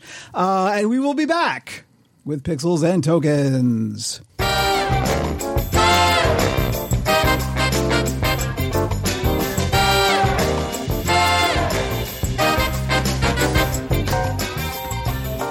Video games. Board games. Video games. Tabletop role-playing games. Video games. And now for Pixels and Tokens, where we talk about all kinds of gaming. But mostly video games.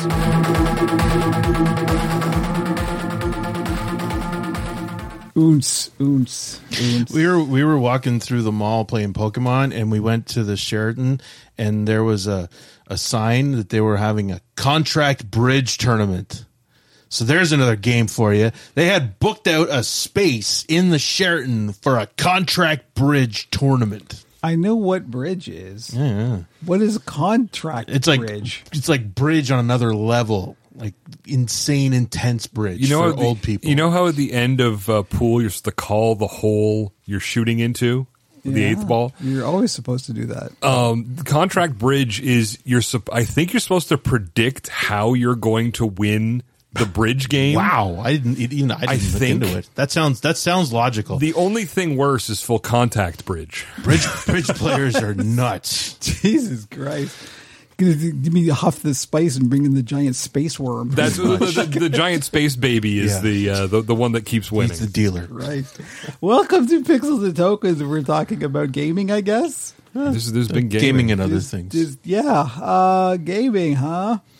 Did we write anything in the show notes? I can't remember. Yeah, we got some stuff. So we're talking about catching up with gaming. So y'all been playing some games? Destiny 2. Honest to God, I actually was going to ask you that because a part of the de-Microsoft thing was, of course, de-Xbox thing. Mm-hmm. Really? You're just I'm keeping one. I'm keeping one.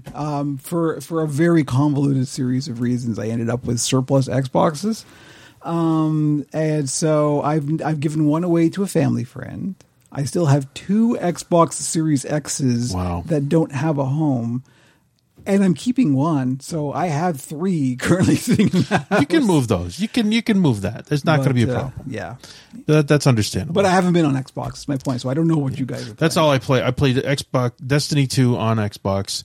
There's a new season of Diablo 4 kicking off this week, I guess. Yes, I never played the Abattoir of Zur. It launched broken, and I just kind of had fallen off of Diablo. It also launched while I was on the cruise, and then I'm home, and I just couldn't be arsed. I hit level 100, and I'm just like, and I'm done. That's it. We talked a little bit on the live stream, but Diablo 4 is such a weird thing. It's like it's really hot and cold. Right? Yeah. It's like it's either like, okay, this is great, I'm loving this, I'm playing this, and then all of a sudden, just like that, for no reason, it just falls off a cliff. And it's as long as I still have stuff in the battle pass to get, I will keep playing it, and then once I finish it, I'm like, now I have no reason. I don't even know if they've talked about the new season yet. No, they've announced it, and they haven't said what it is or what's going to be in it. Yeah, I mean it's happening, but. So are there going to be new quality of life changes? Maybe, probably. I don't know if it's going to feel like Diablo 3 anytime soon, but we might fire. This happened last time, I think. The advantage right now is that Destiny 2 is about to hit the hole because they punted the expansion from February to June, and now there's this mystical expansion that they're going to have to fill in the gap, which I think is just going to be a greatest hits scenario where they're just going to fire up some of the old strikes or campaigns, who the hell knows. So there's basically nothing in Destiny 2 land until June when the new expansion theoretically launches. So this is a perfect time to kick off a new season of Diablo anyway. Sure. So, we'll probably fire it up and we'll dig around. I'm sure I'll roll a new character. Make a new character and can be in it for 2 weeks and then forget about it again. Right? Like that's the thing. I mean, I might throw them the $10 from the Battle Pass again this time if it looks like there's some interesting stuff in there. We did some DRG, Deep Rock So Galactic. this is one of the things in the show notes is the Steam Winter Sale happened. So who got what? I didn't buy anything myself, but a certain individual gifted me. Aw. Deep Rock Galactic on Steam. Well, that was when you had put all the Xboxes into the closet. And you're like, I don't have it on Steam, and I'm like, well, it's on sale right now. So How much was it? I think it was $17. It's not bad. It was. Wait, I've got it right here. And I mean, again, what they've done with Deep Rock, $13.04. what they have for the base done game. with that game, and the way they've enhanced, they've built on it, and they've got their seasonal content, which is free. Huge And you community could just goodwill, too, pick it up. It's nice. It's and a nice play it. game. There's no real FOMO. No. Because you've just got the guns. All they have is skins for guns. It's not like you can miss out on a really good gun by not playing for 6 months. You can miss out on a nice hat. You could miss out on a hat. But it was $13.04, and the DLC was all on sale for like $2. Yeah, so I ended up picking a bunch of the DLC that was on sale. So. But that was we played that. I went a little ham on the winter sale. Not terribly. Like the stuff I got was really cheap, and it was stuff that has long been like I got LucasArts Outlaws for probably $1 or $2. Zach McCracken, the Alien Mindbenders, Afterlife, which was another LucasArts game, Star Wars Rebel Assault 1 and 2. Oh God! I have a huge soft spot for those games back in the day. Lego Worlds, Lego Marvel's Avengers, Lego Jurassic World, like they were all on stupid cheap. Celeste, which is an indie darling, that I've always wanted to get. Midnight Suns was on really cheap, so I picked that up because I do enjoy An XCOM like Firaxis XCOM likes, but with the addition of like the card system, that's really interesting. It kind of switches things up. I've got it on Xbox. It is pretty good actually. Both Katamari Damacy Reroll and We Love Katamari Reroll play great on the deck.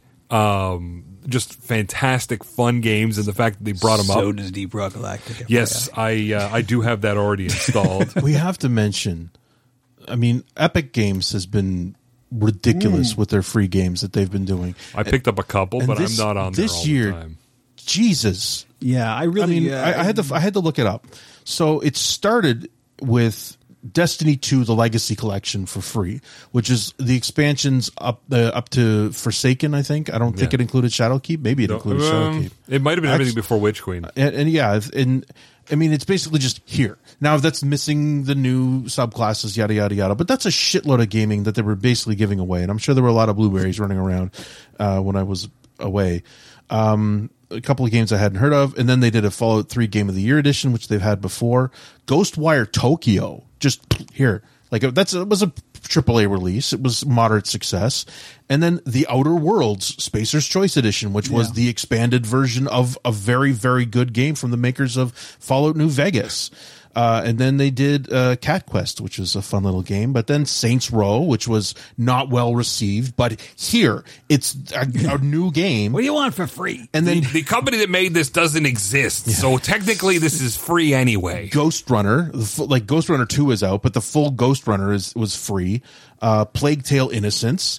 And then fucking Marvel's Guardians of the Galaxy, which was a great game, which again, bought the fucking thing, never actually played it. It's still sitting on the pile. The problem with that game is it's a one and done. Sure. I got it. I think I got it when it hit Xbox on Game Pass. I beat it, and then I'm like, okay. Yeah. I think there's other endings or something, but I mean, I fully intended to play it, and I fully intend to play it. But all of this shit was literally just here.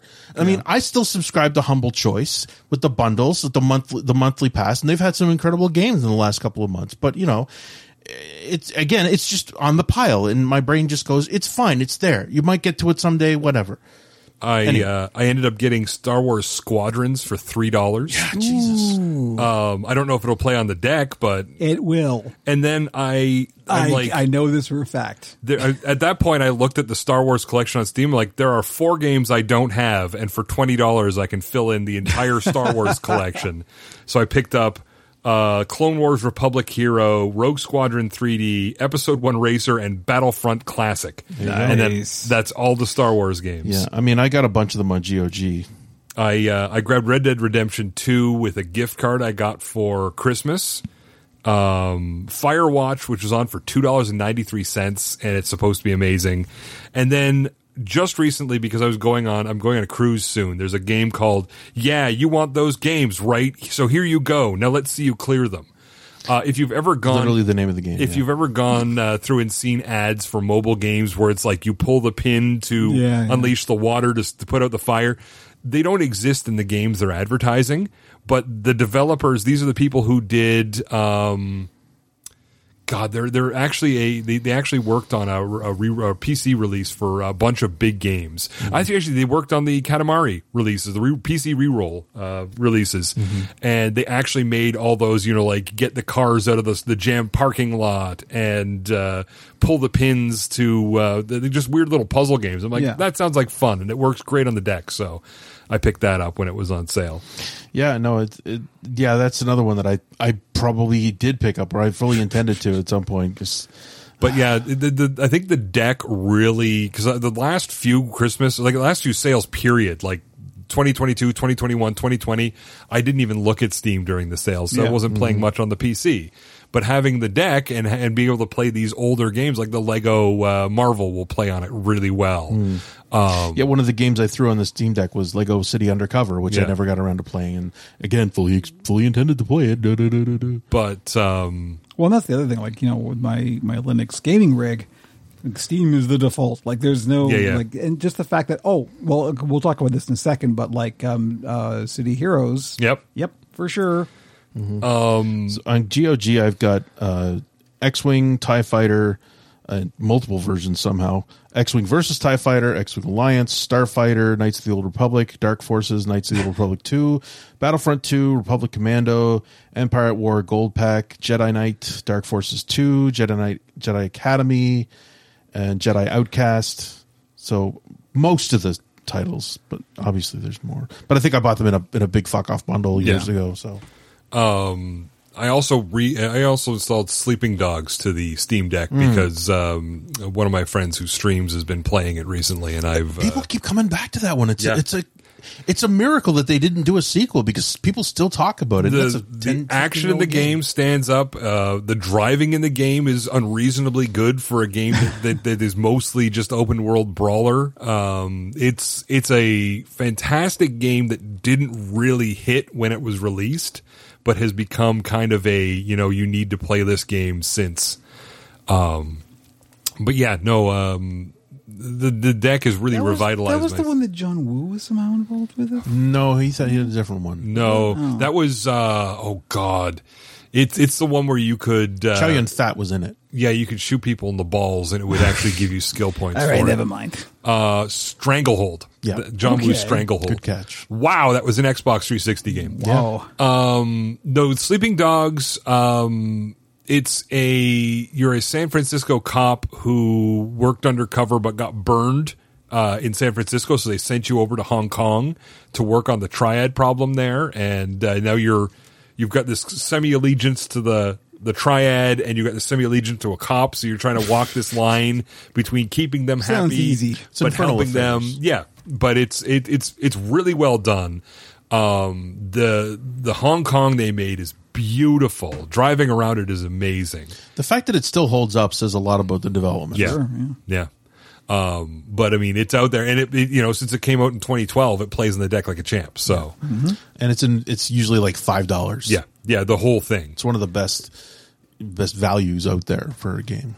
But yeah, no, the deck really colored a lot of what I was picking up. It was a more older stuff. Not, I mean, Red Dead Redemption 2, but it also plays in the deck fairly well. So, it was a good winter sale because there was a lot of deep cuts, like a lot of really good sales on things. So, yeah. No, I tried not to buy anything because of the pile. Like I tried so hard to say, no, you don't need any of this shit. Like, for instance, I did not buy Assassin's Creed Mirage. didn't feel the need to buy it. Nope. It's still on the pile. Valhalla's on fucking Game Pass now, so everybody and their dog can play it for free. But I've still got the PS5 version sitting on the pile. But so I was pretty good about not doing it. But again, I'm still on the subscription list for Humble Bundle and all that. Yeah. So I'm still happy to jump onto these things and pay a little bit of money for something that'll eventually be free. But I tell myself, hey, it is for a good cause. Usually Humble's pretty good with that. They are. So there's still that. All right, so I wanted to include this next one because it is just a feel-good story. This brings Kevin and I full circle, pretty much. So, City of Heroes was an MMO. And 2003. Stop doing the math. I know. That was the first superhero MMO. Yep. It had a great character creator. It really set the standard for a lot of things. You dug in on powers, on different stuff. You figured out. I mean, so you're making your character, and you're like, oh, flight, I want to fly, and then you fly like a dump truck. Like, honest to God. I remember how disappointed you were. The base flight speed, walking on the ground was faster. Just FYI, it's better. I know. I have gone back since, but I remember imagine how taxing it was. I'm going to fly, and I was going straight up, and it was like this. Literally like this, and I'm like, oh. But you were flying. I have 3 degrees of freedom, but I have no speed. Yeah, you had to upgrade it several times. 1/3 of the players were just Wolverine wannabes. But the big one was the Flash, because it actually did give you a fair amount of speed. But anyway, it was a great game. They came up with a bunch of expansions. There was a City of Villains they added to it, and then it 2010, something like that. Yeah, it folded. NCSoft kind of closed it. They didn't disappear, but they stopped the servers. Yeah. And thus began a time of people trying to get their own servers up. It was a much beloved MMO that ended before its time. So there's shall we say, a gray market. There's a bunch of community servers out there, and the biggest one, the one that I tried out in 2020 during the height of the pandemic, I found out about City of Heroes Homecoming, and I spun up a character on there, and it was legit City of Heroes. Like, you went out there and you did the stuff. Like, you remember the sound. You're out in the streets. Oh, yeah. You hear gunshots and sirens all the time. You go into a building, and then there's all these mobs that run at you, and it was really good. Well, cut to 2 weeks ago, they have cut a licensing deal with NCSoft to actually legit use the service. Yeah. They are now fully licensed, fully legal, and they can update the game. Like, they can write their own updates to the engine, to the game, and use the assets. Are they allowed to charge anything? So, probably is the answer to that, but they have announced that they have no plans to charge yet. They have been existing for this long on donations. I was going to say, it's community supported. It is 100% community There's supported. probably Patreon. And people are happy to throw money at the devs are volunteer, the servers are paid for with contributions, and that's it. And let me tell you, the player base is healthy. It's relatively large. There's people playing it. So, of course, as soon as I heard this, I'm like, all right, okay, let's see. Like, the starter area had, I'd say, 24 people in it. And I was like surprised that there were that many people in the There's multiple intro zone. Servers. Like, there's servers that are full. Yep. Right? Like, it's kind of wild. And you can just download it, make an account, and play it for nothing. They've got a full launcher that keeps the client updated, and it's legit. Yeah. Like playing old school City of Heroes. And that's the point. It is very much old school City of Heroes. Well, so I the think whole paradigm of, like, it feels old. Yeah. The pacing is so not what we're used to anymore.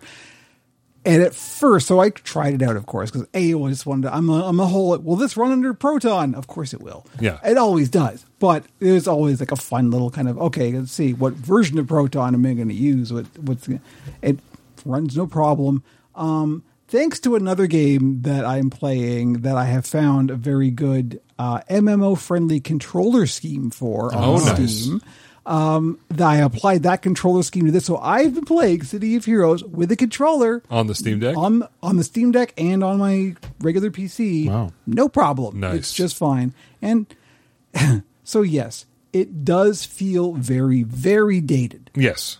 The pacing is completely unintuitive now. Once I'd played it for a while, though, I had remembered how it went, and I didn't mind it as much as I did right at the beginning. I have found that the thing that helped me think about it was to not think about it like an action MMO, which I'm used to playing, right. but think about it like a tabletop game. Yeah, yeah. You're seeing the dice rolls. Yeah. Because that's the problem, is the pacing. It's like you hit, they hit. Yes. You hit, they hit, or miss, or whatever it is that's going to happen. And that is very much the pacing of the combat. But as soon as you think of it in terms of that turn-based thing, suddenly it becomes, oh, okay, now I get it. But And there's still the Diablo kind of thing where you've got a rotation. You want to do your debuff, you want to do this attack, you want to do this attack, and then maybe do a recovery. Like there's a cadence to your attacks. very much. So anyway, I just wanted to point that out because it's really super cool. Like, what a feel good story. The community has supported this game for years, and then suddenly they have the ability to go legit. Like, they won. Everybody won. That's amazing. And it's not like everybody's going to play this thing full time. I mean, it's to scratch the itch in a lot of ways, to get back in and say, okay, this is fun. There are some people that are on there. There's definitely hardcores. No, every game's got hardcores, but I mean, for most people are going to fire it up and go, oh yeah, I remember this. This was fun. Now, and maybe play and catch this, like play the stuff they didn't play when they were playing originally. Exactly. They got sucked into Warcraft or whatever. This is the funny thing. Like when I first tried it as an experiment, right? I'm just like, okay, let's just see. Oh yeah. Oh, this isn't good. Oh, this is kind of bad. And then I went back to it. Yeah. And I've played it a few times since. There is definitely, like, it's not good. It's not a good game, quote unquote. But there is definitely something charming about it, I will say. There's something compelling. Like a lot of MMOs, it's the best when you get a group. Yeah. When you and a bunch of people, and especially if you're in voice comms, go out and are doing something, it definitely feels more like a tabletop experience than when you're playing it solo. Did it have voice comms when it came out? Oh God, no! You were TeamSpeak or Ventrilo. Yeah. Okay. Back in the day, you had something. Yes. You could still do or at the cutting edge Mumble, where people would log into your Mumble server. Okay. But yeah, so I just wanted to put that up there and point that out because it is very cool that this happened. Hopefully this is a precedent. If anyone listening has any nostalgia for City of Heroes, go grab Homecoming, play it. Like even if you bounce off of it, it's a memory lane, like that opening area where you're killing bug things and little alcoves and stuff. It just brought me right back to 2003 with my guy with exposed bones and graver pants. And then dump truck flying down the street slower than people run by you. Here's the interesting thing. The experiment I ran was, so have been since a couple of superhero MMOs. Mm-hmm. The ones that are currently running are DC Universe Online. Yes. Which is still going, believe it or not. That blows my mind. Really. It's run by Daybreak Studios now, which is like the clearinghouse for old MMOs. That's who Sony sold all their MMOs to, right? Oh, right. No, I did hear about that. Yeah. They're running EverQuest. They are running EverQuest and EverQuest 2 and DC Universe Online. They're the Planet reason. Side. Wow. Because like people would prefer that they just let these games go and let the fans run them. But there's still this company going, no. We're going to keep things going. We're going to keep charging for it. We're going to make sure that this is still a business. And the fact that they're still getting updates. And aren't they still honoring the MMO or the EverQuest Lifetime Pass? Or the Sony EU. There was a Sony thing that was a lifetime thing, and I had that years ago. And yes, they do. They actually honor it. They still honor that. I haven't checked it in a while, but see, I was like DC. They obviously had a shit ton of story content that would have been interesting to play through. You know, and I don't know how long that would really take, but I mean, What was the one that came after City of Heroes? So that was Champions Online. That's it, Champions Online. And I did actually, at the time that it launched, I got a lifetime membership for that too. So I still... Does it exist? It exists. Really? It's run by Cryptic Studios. Oh, they were the people who developed it, though. They developed it. They got bought by a couple of different people. They are currently owned by Gearbox, believe it or not. Gearbox ended up buying, because Embracer embraced Gearbox. Ah, yes. So Embracer was just like absorbing all these different things. Gearbox ended up owning Cryptic. So Gearbox currently owns Champions Online and Star Trek Online. Interesting. Yeah. It's a whole thing. But so I went, okay, let's compare it, because I played a whole lot of both. Yeah. And I honestly found myself enjoying City of Heroes more than Champions Online. City of Heroes, I found, was more charming than Champions Online. I know people are out there that love their Champions Online, Sure. but I thought City of Heroes had a little more heart, and Champions Online felt a little more limiting.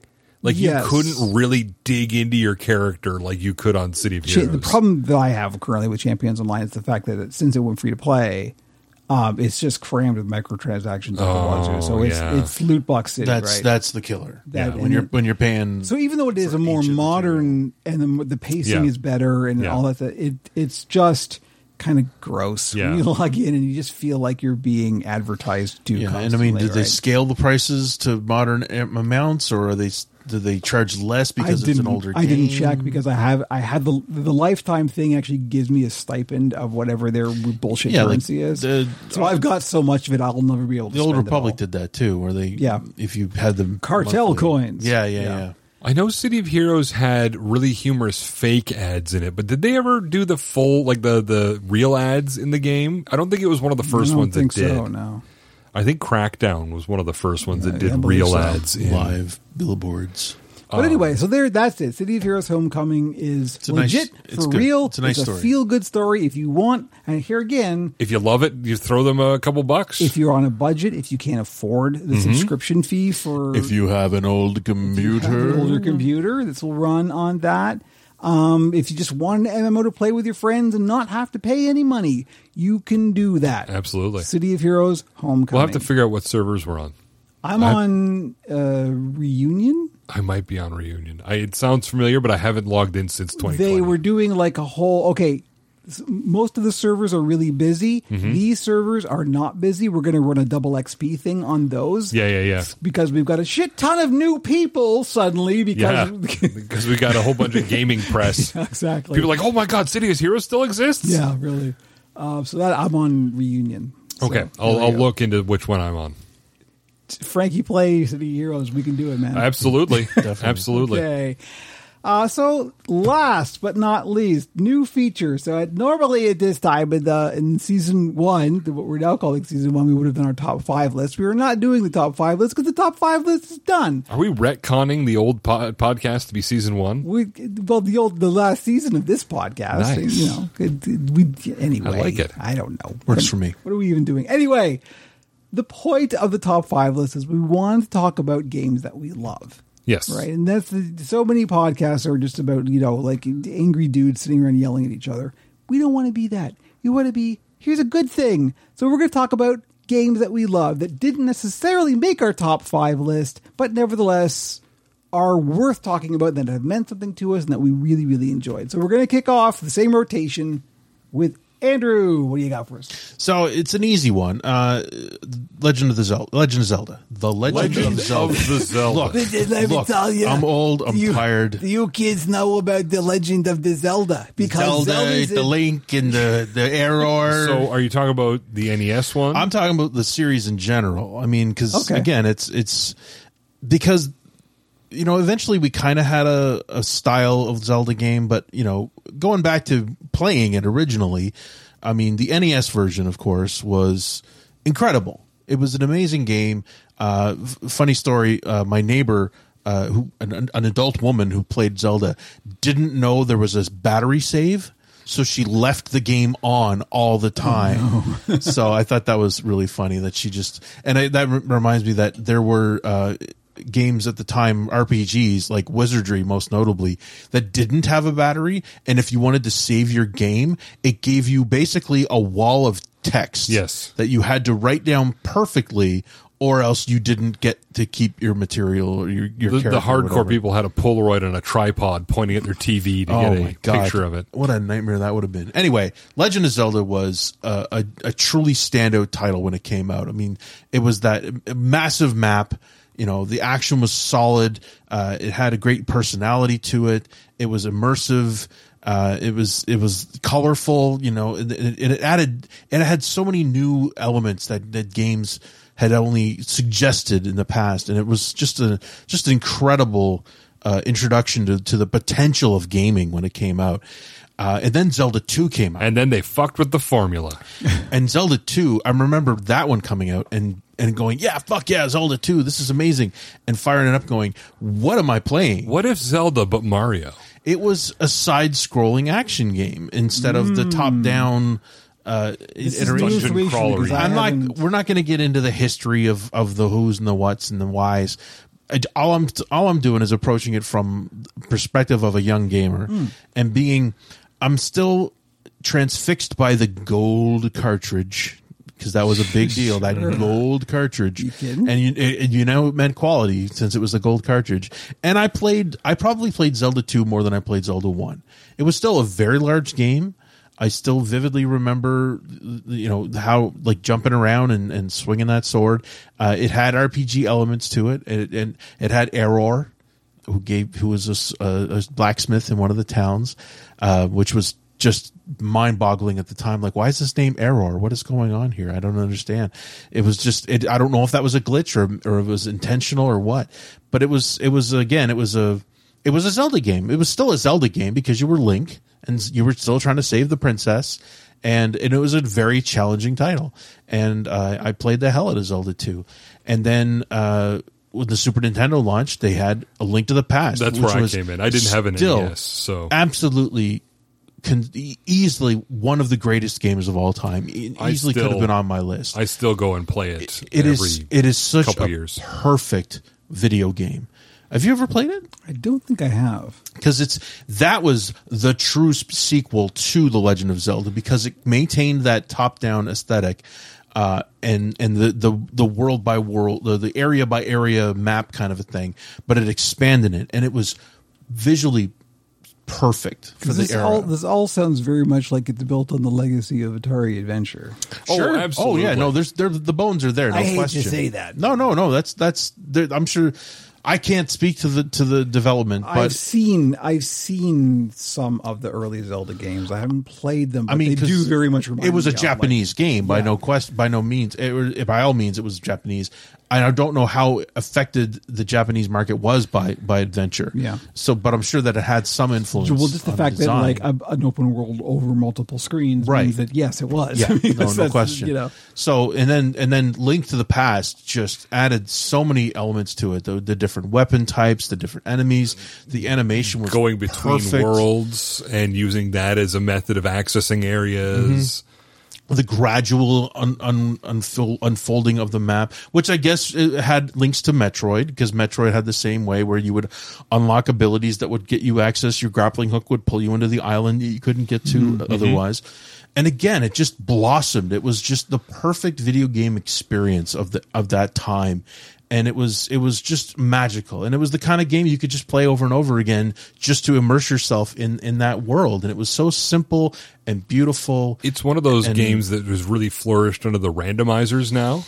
Sure. They've got a Link to the Past randomizer where it changes where all of your gear is. And they've actually put safeguards into it to prevent needed things from getting locked behind like the end game. That would be the death of it. Sure. But I mean, a lot of people, it really got a second wind in the late 2010s, early 2020s with the randomizers. People go back and they could play it 100 times and it won't be the same because there's different seeds. But as it was a crafted experience. It was really good. And it was designed to pull you in as the user. And it was designed like you would occasionally, yes, you would get kind of lost. You weren't really entirely sure where you had to go next. And there were a handful of moments that were a little more obtuse. But in the end, you could figure it out, and then you'd move on, and you get into that next dungeon and kill that boss. The worst was not being able to pay the monkey. I mean, the monkey. I literally came there several times and did not have enough to pay him, and literally that is a lock. Sometimes you just gotta pay the monkey. If you don't pay the monkey, you don't move on. That's right. So There's you no go back. progression. And again, it was almost another training floor for video games, for how games should be, how the perfect experience. And, a lot of us have been chasing that dragon since that time, and a lot of other Zelda games have come out since that very much aped that. There was the 3DS one, Link's Awakening, which very much was a spiritual Link's successor. Awakening was Game Boy. No, Game Boy which Color. one am I thinking of? You're thinking of 4 Swords? No, the 3DS one, where you actually would like go into the paintings and stuff. Like it turned you into a 2D character at times. Oh, Spirit Tracks? No. Because Link's Awakening was the Game Boy one that they remastered for 3DS and Switch. Anyway, I did no research on this. And I never did play, A Link Between Worlds. Okay, because I played Spirit Tracks on the 3DS. Yeah, no, I never did play that one. And, and like everything, like every other franchise, it started to get a little out of hand. Spirit Tracks was a very different game, but, people loved the idea of this being this big, beautiful world, and that, I never saw that. Zelda suffered when they were trying to figure out how to make the gimmick work, because Nintendo consoles ended up going with gimmicks, like 3DS with the 3D and the touchscreen. They're like, okay, now you got to draw paths for the train to go on.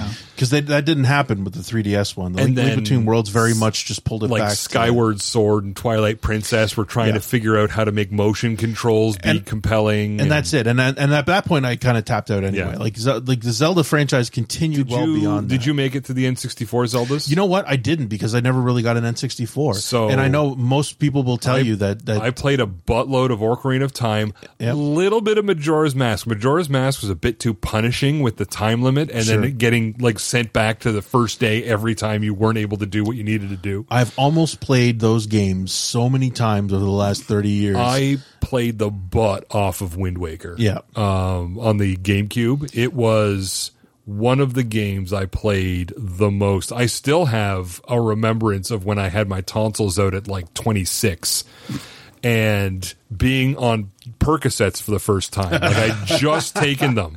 And I sat on the couch with my Wavebird. Zelda time. Lying down. I'm going to play some Zelda with the Wavebird. And then the Percocets hitting and the controller just falling out of my hand. And I sat there and watched Link's idle animations for 45 minutes, just unable to really do anything. And then I finally came to enough to turn everything off and go to bed. But I played a bunch. I think we did 4 or 5 complete clears of Wind Waker while we had the GameCube. It's not like I outgrew it. I definitely didn't outgrow it. It was just that I had kind of bounced off Nintendo in a lot of ways. I never got around to getting an N64, and it was always I totally want to play it. I 100% want to play use case Ocarina of for Time. Emulation. Well, for your Steam Deck. That too, exactly. No, I have because intended, one of the first things I wanted to play on the Steam Deck when I got it was, finally I've got a great emulation machine to play a Nintendo because 64 game. You can get the HD remake of Wind Waker for the Wii U and run it in Citra, which I've done, and it plays fantastic on the Steam Deck. And all these experiences wait for me. Owe it to yourself to play Ocarina of Time. It's absolutely. With anything on the N64, it suffers from being really early 3D game, but it is so well crafted. And it's not about storytelling. This is the thing. In terms of, there's no giant narrative in any of these Zelda games. In Ocarina of Time, they start coming to the grand. Even in Link to the Past, there's a fairly overarching. The sage's daughter's getting kidnapped by Agnum, and it's a very straightforward tale. But Ocarina of Time is where it starts to get a little more grand, in terms of the storyline. Yeah, they were definitely punching above their weight by the time. But the core conceit of actually using the ocarina and learning different songs to affect the world around you or to affect time itself is well done. And I don't know, Wind Waker was really good, really, really good. But I think Ocarina of Time hit everything in terms of utilizing 3D, in terms of using this musical system. It was like a rhythm game before rhythm games existed, to affect things. And as you progressed, you learn things to make the other things happen. And on a negative note, though, Wind Waker was one of the first real moments, I think, where shitty gamers started to make their presence known. Because it had cell shading, and they're like, this is for kids. People wanted a grim, dark Zelda game, which is why we got Twilight or Skyward Sword and Twilight Princess, which were both grim, dark Zeldas. And that was the result of that. It was because so many people were mad about. I can't imagine the game with the Keebler elf as the main character being grim, dark. They put him into Soul Calibur around the same time, and that's what a lot of gamers wanted. Have you seen the green cap? Wind Waker is so charming. Young Link, he's just got this perfect gormless face in this cell shaded thing. So things happen to him, not because of him, and it's just so good. And all of that led to, of course, Breath of the Wild, which was a phenomenon. It's not my favorite game, and that's fine. And I totally love that so many people obsessed about it, completely got sucked into that world. And again, the narrative was very slight. There was a narrative, there was a very simple tale being told, and you got pulled into it, but it wasn't a lore dump. It was simply you were living in that world, and you were able to access pretty much all of it right away. And it was less about, these enemies are too tough for you. It was just simply, weapon crafting and things like that. And it's built on it. But I mean, I would argue that it became overly complex in terms of the simplicity of Zelda games of the past. And that's a reflection of where we are today. Because of the foundation, the training that we got in those early days of Zelda, that built up to the point where now a Zelda game is a much greater experience. I mean, the new one is a goddamn vehicle sim where you're building robots and shit in the game. So each Zelda built up depth in their own way. Mm-hmm. Like the first two Zeldas were pretty limited by the NES, but then the SNES, it became a gear collectathon. You needed to get the specific thing to help you do the specific thing. Mm-hmm.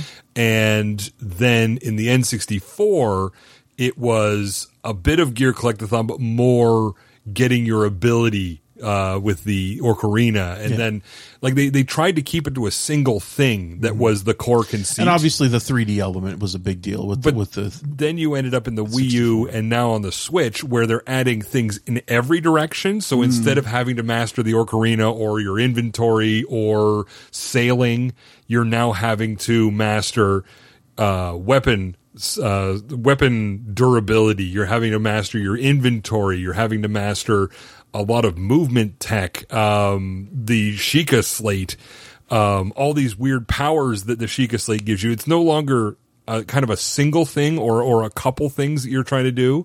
They're throwing basically this entire sphere of things around the game at you. Yeah. And it's a lot more than what previous Zeldas really were. And it says a lot about the foundation that they have, that so many people have embraced Breath of the Wild and Tears of the Kingdom and just absorbed it. Like when Tears of the Kingdom came out, people were, taking time off work to dive into that. Like full grown ass adults who haven't really picked up a video game in years, like people that did buy a Switch, because Nintendo still has that effect on people. People that are not video game players still bought a Switch and still have a handful of those titles. So, it's funny that none of us had it in our top 5, but it's always been there. I mean, Zelda's such a foundational title. I played a lot of Link to the Past, but when I found out about Earthbound, I played way more Earthbound. Sure. And it was an entry point for a lot of people too in that way. Mm-hmm. It just reminded you before you what play, games could be.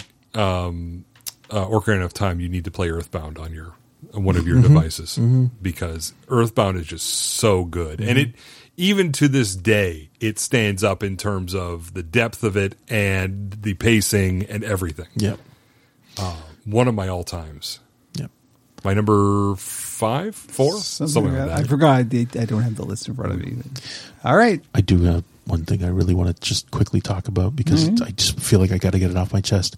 Did either of you suffer through Rebel Moon over the holidays? Oh, God, What's a Rebel Moon? Zack Snyder's new film. As soon as I sniffed that thing, I'm not touching Zack Snyder's anything. I haven't even really heard of it. Zack Snyder couldn't pay me to touch him.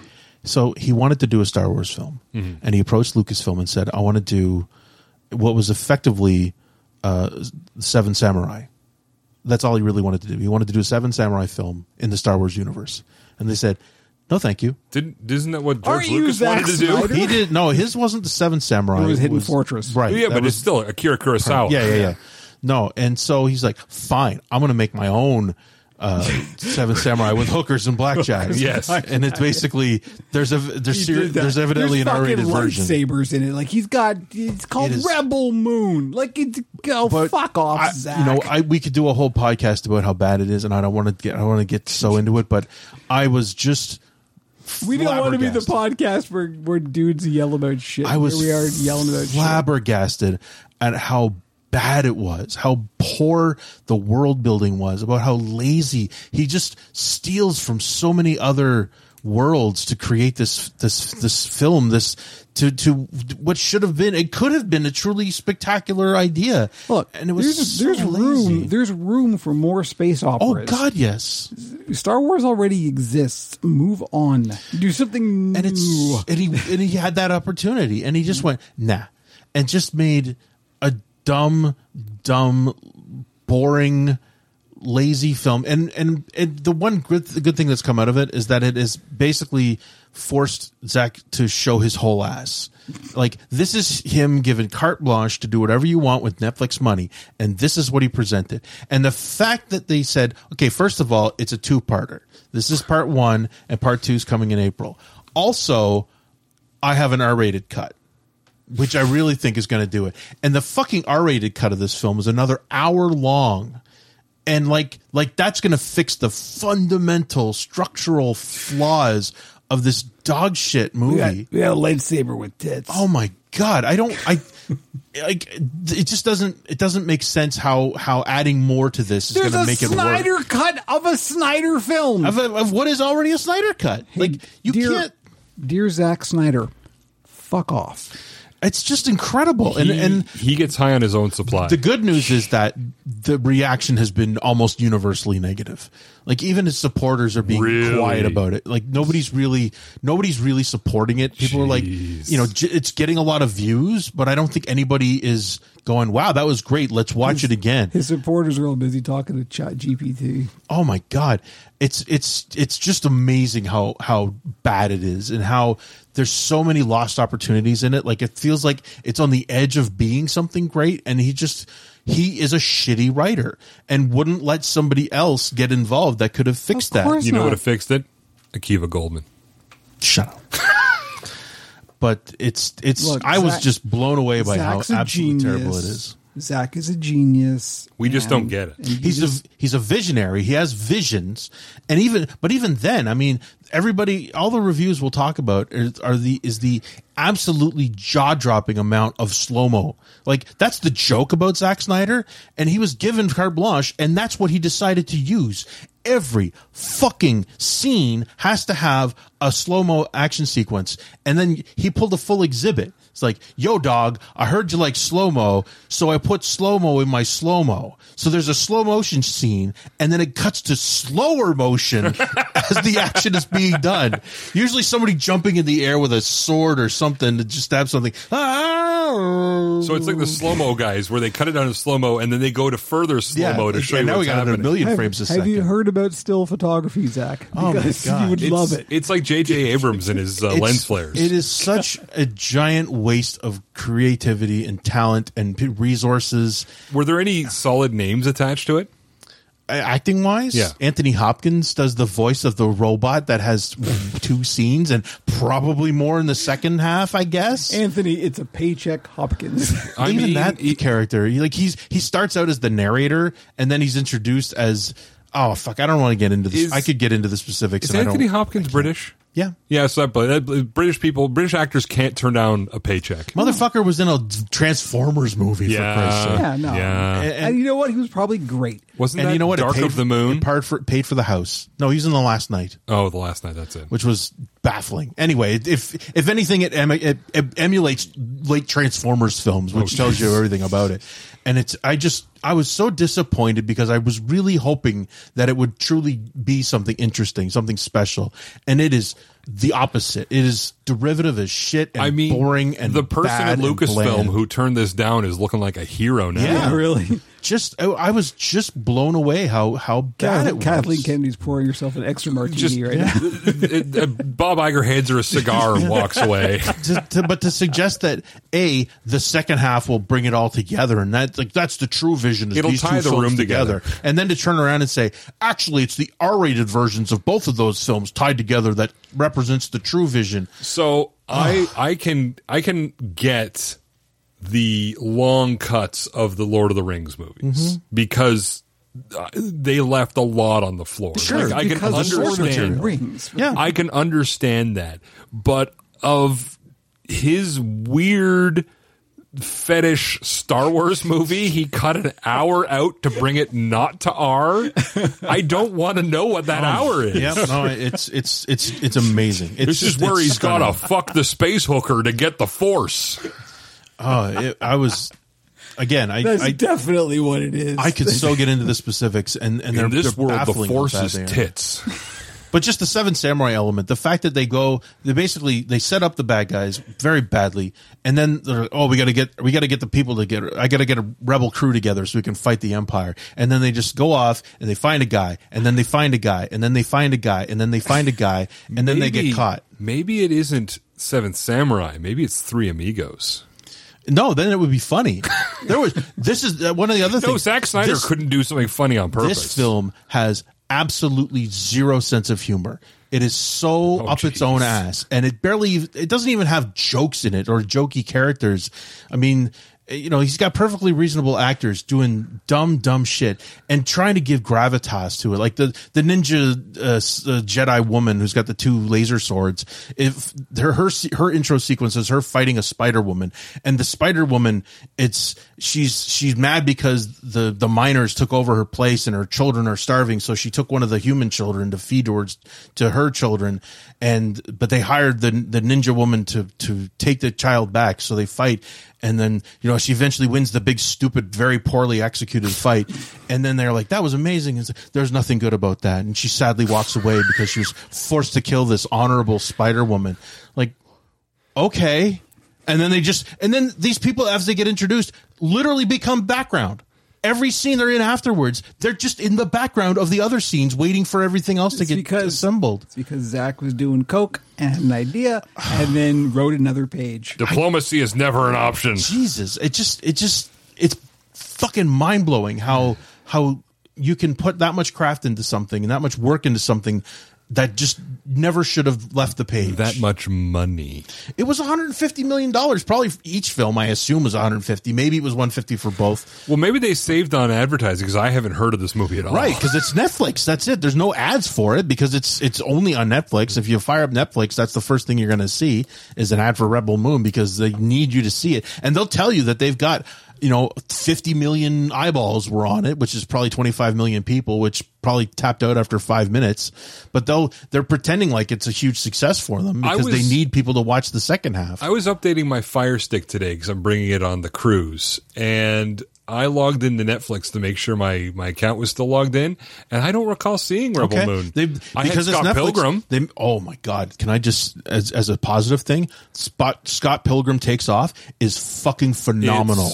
It is so good. If you like the film at all, it is tremendous. It is such a great series. And there's so much love and craft and joy in this fucking series. All the actors from the movie came back. Every one of them. Including Chris Evans. Everybody. Like, before he was Captain America, he was Lucas Lee in Scott Pilgrim. Because they loved it, and they loved working with each other and with Edgar. And Edgar doesn't have a lot to do with this piece, but it's just a fantastic Apparently, all the actors had a group chat from when they filmed this in Toronto, and they've continued to talk to each other over the years through their Scott Pilgrim group chat. Mm-hmm. And greenlit this thing over that. Michael Cera accidentally reignited the group chat when he messaged somebody, and it's rekindled the whole thing, and that started off the desire to make something. And what they did was a continuation, and it built its own thing, and it's meta, but it's not in the shitty way that everything's meta these days. They swerve you, but in an extremely good way, and so worth watching.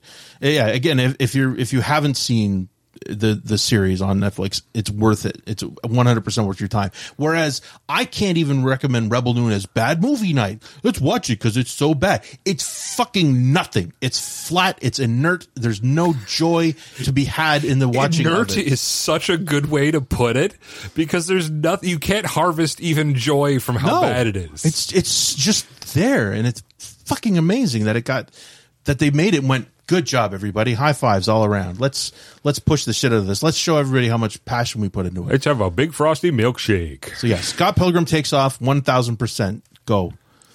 Rebel Moon 0. Oh my God. Negative 1,000. Anyway, Kevin's going to cut this because the podcast is it's in the show notes. So okay. It's in. Thank you. I guess that'll do it for season 2. We had some pent up podcasting to get out. Apparently, that's exactly what it ended on a positive note because Jamie reminded me about Scott Pilgrim Takes Off. That's right, which is fucking joyous. Thank and you, please watch that as soon as possible. All right, that will do it for us for this. Thank you, everybody, as always, for listening. You can go to OperationPuppet.com for all of your links and all of this stuff. There will be more. We are starting a whole new season. More gaming, more puppets, more podcasting. More. Join the Discord, etc. All right, that'll do it. You have been listening to Pixels and Puppets, the Operation Puppet podcast. Visit www.operationpuppet.com for all our links. Tell your friends, give us a rating wherever you get your podcasts, and join us again because nothing is more entertaining than aging nerds giving their opinions on the internet.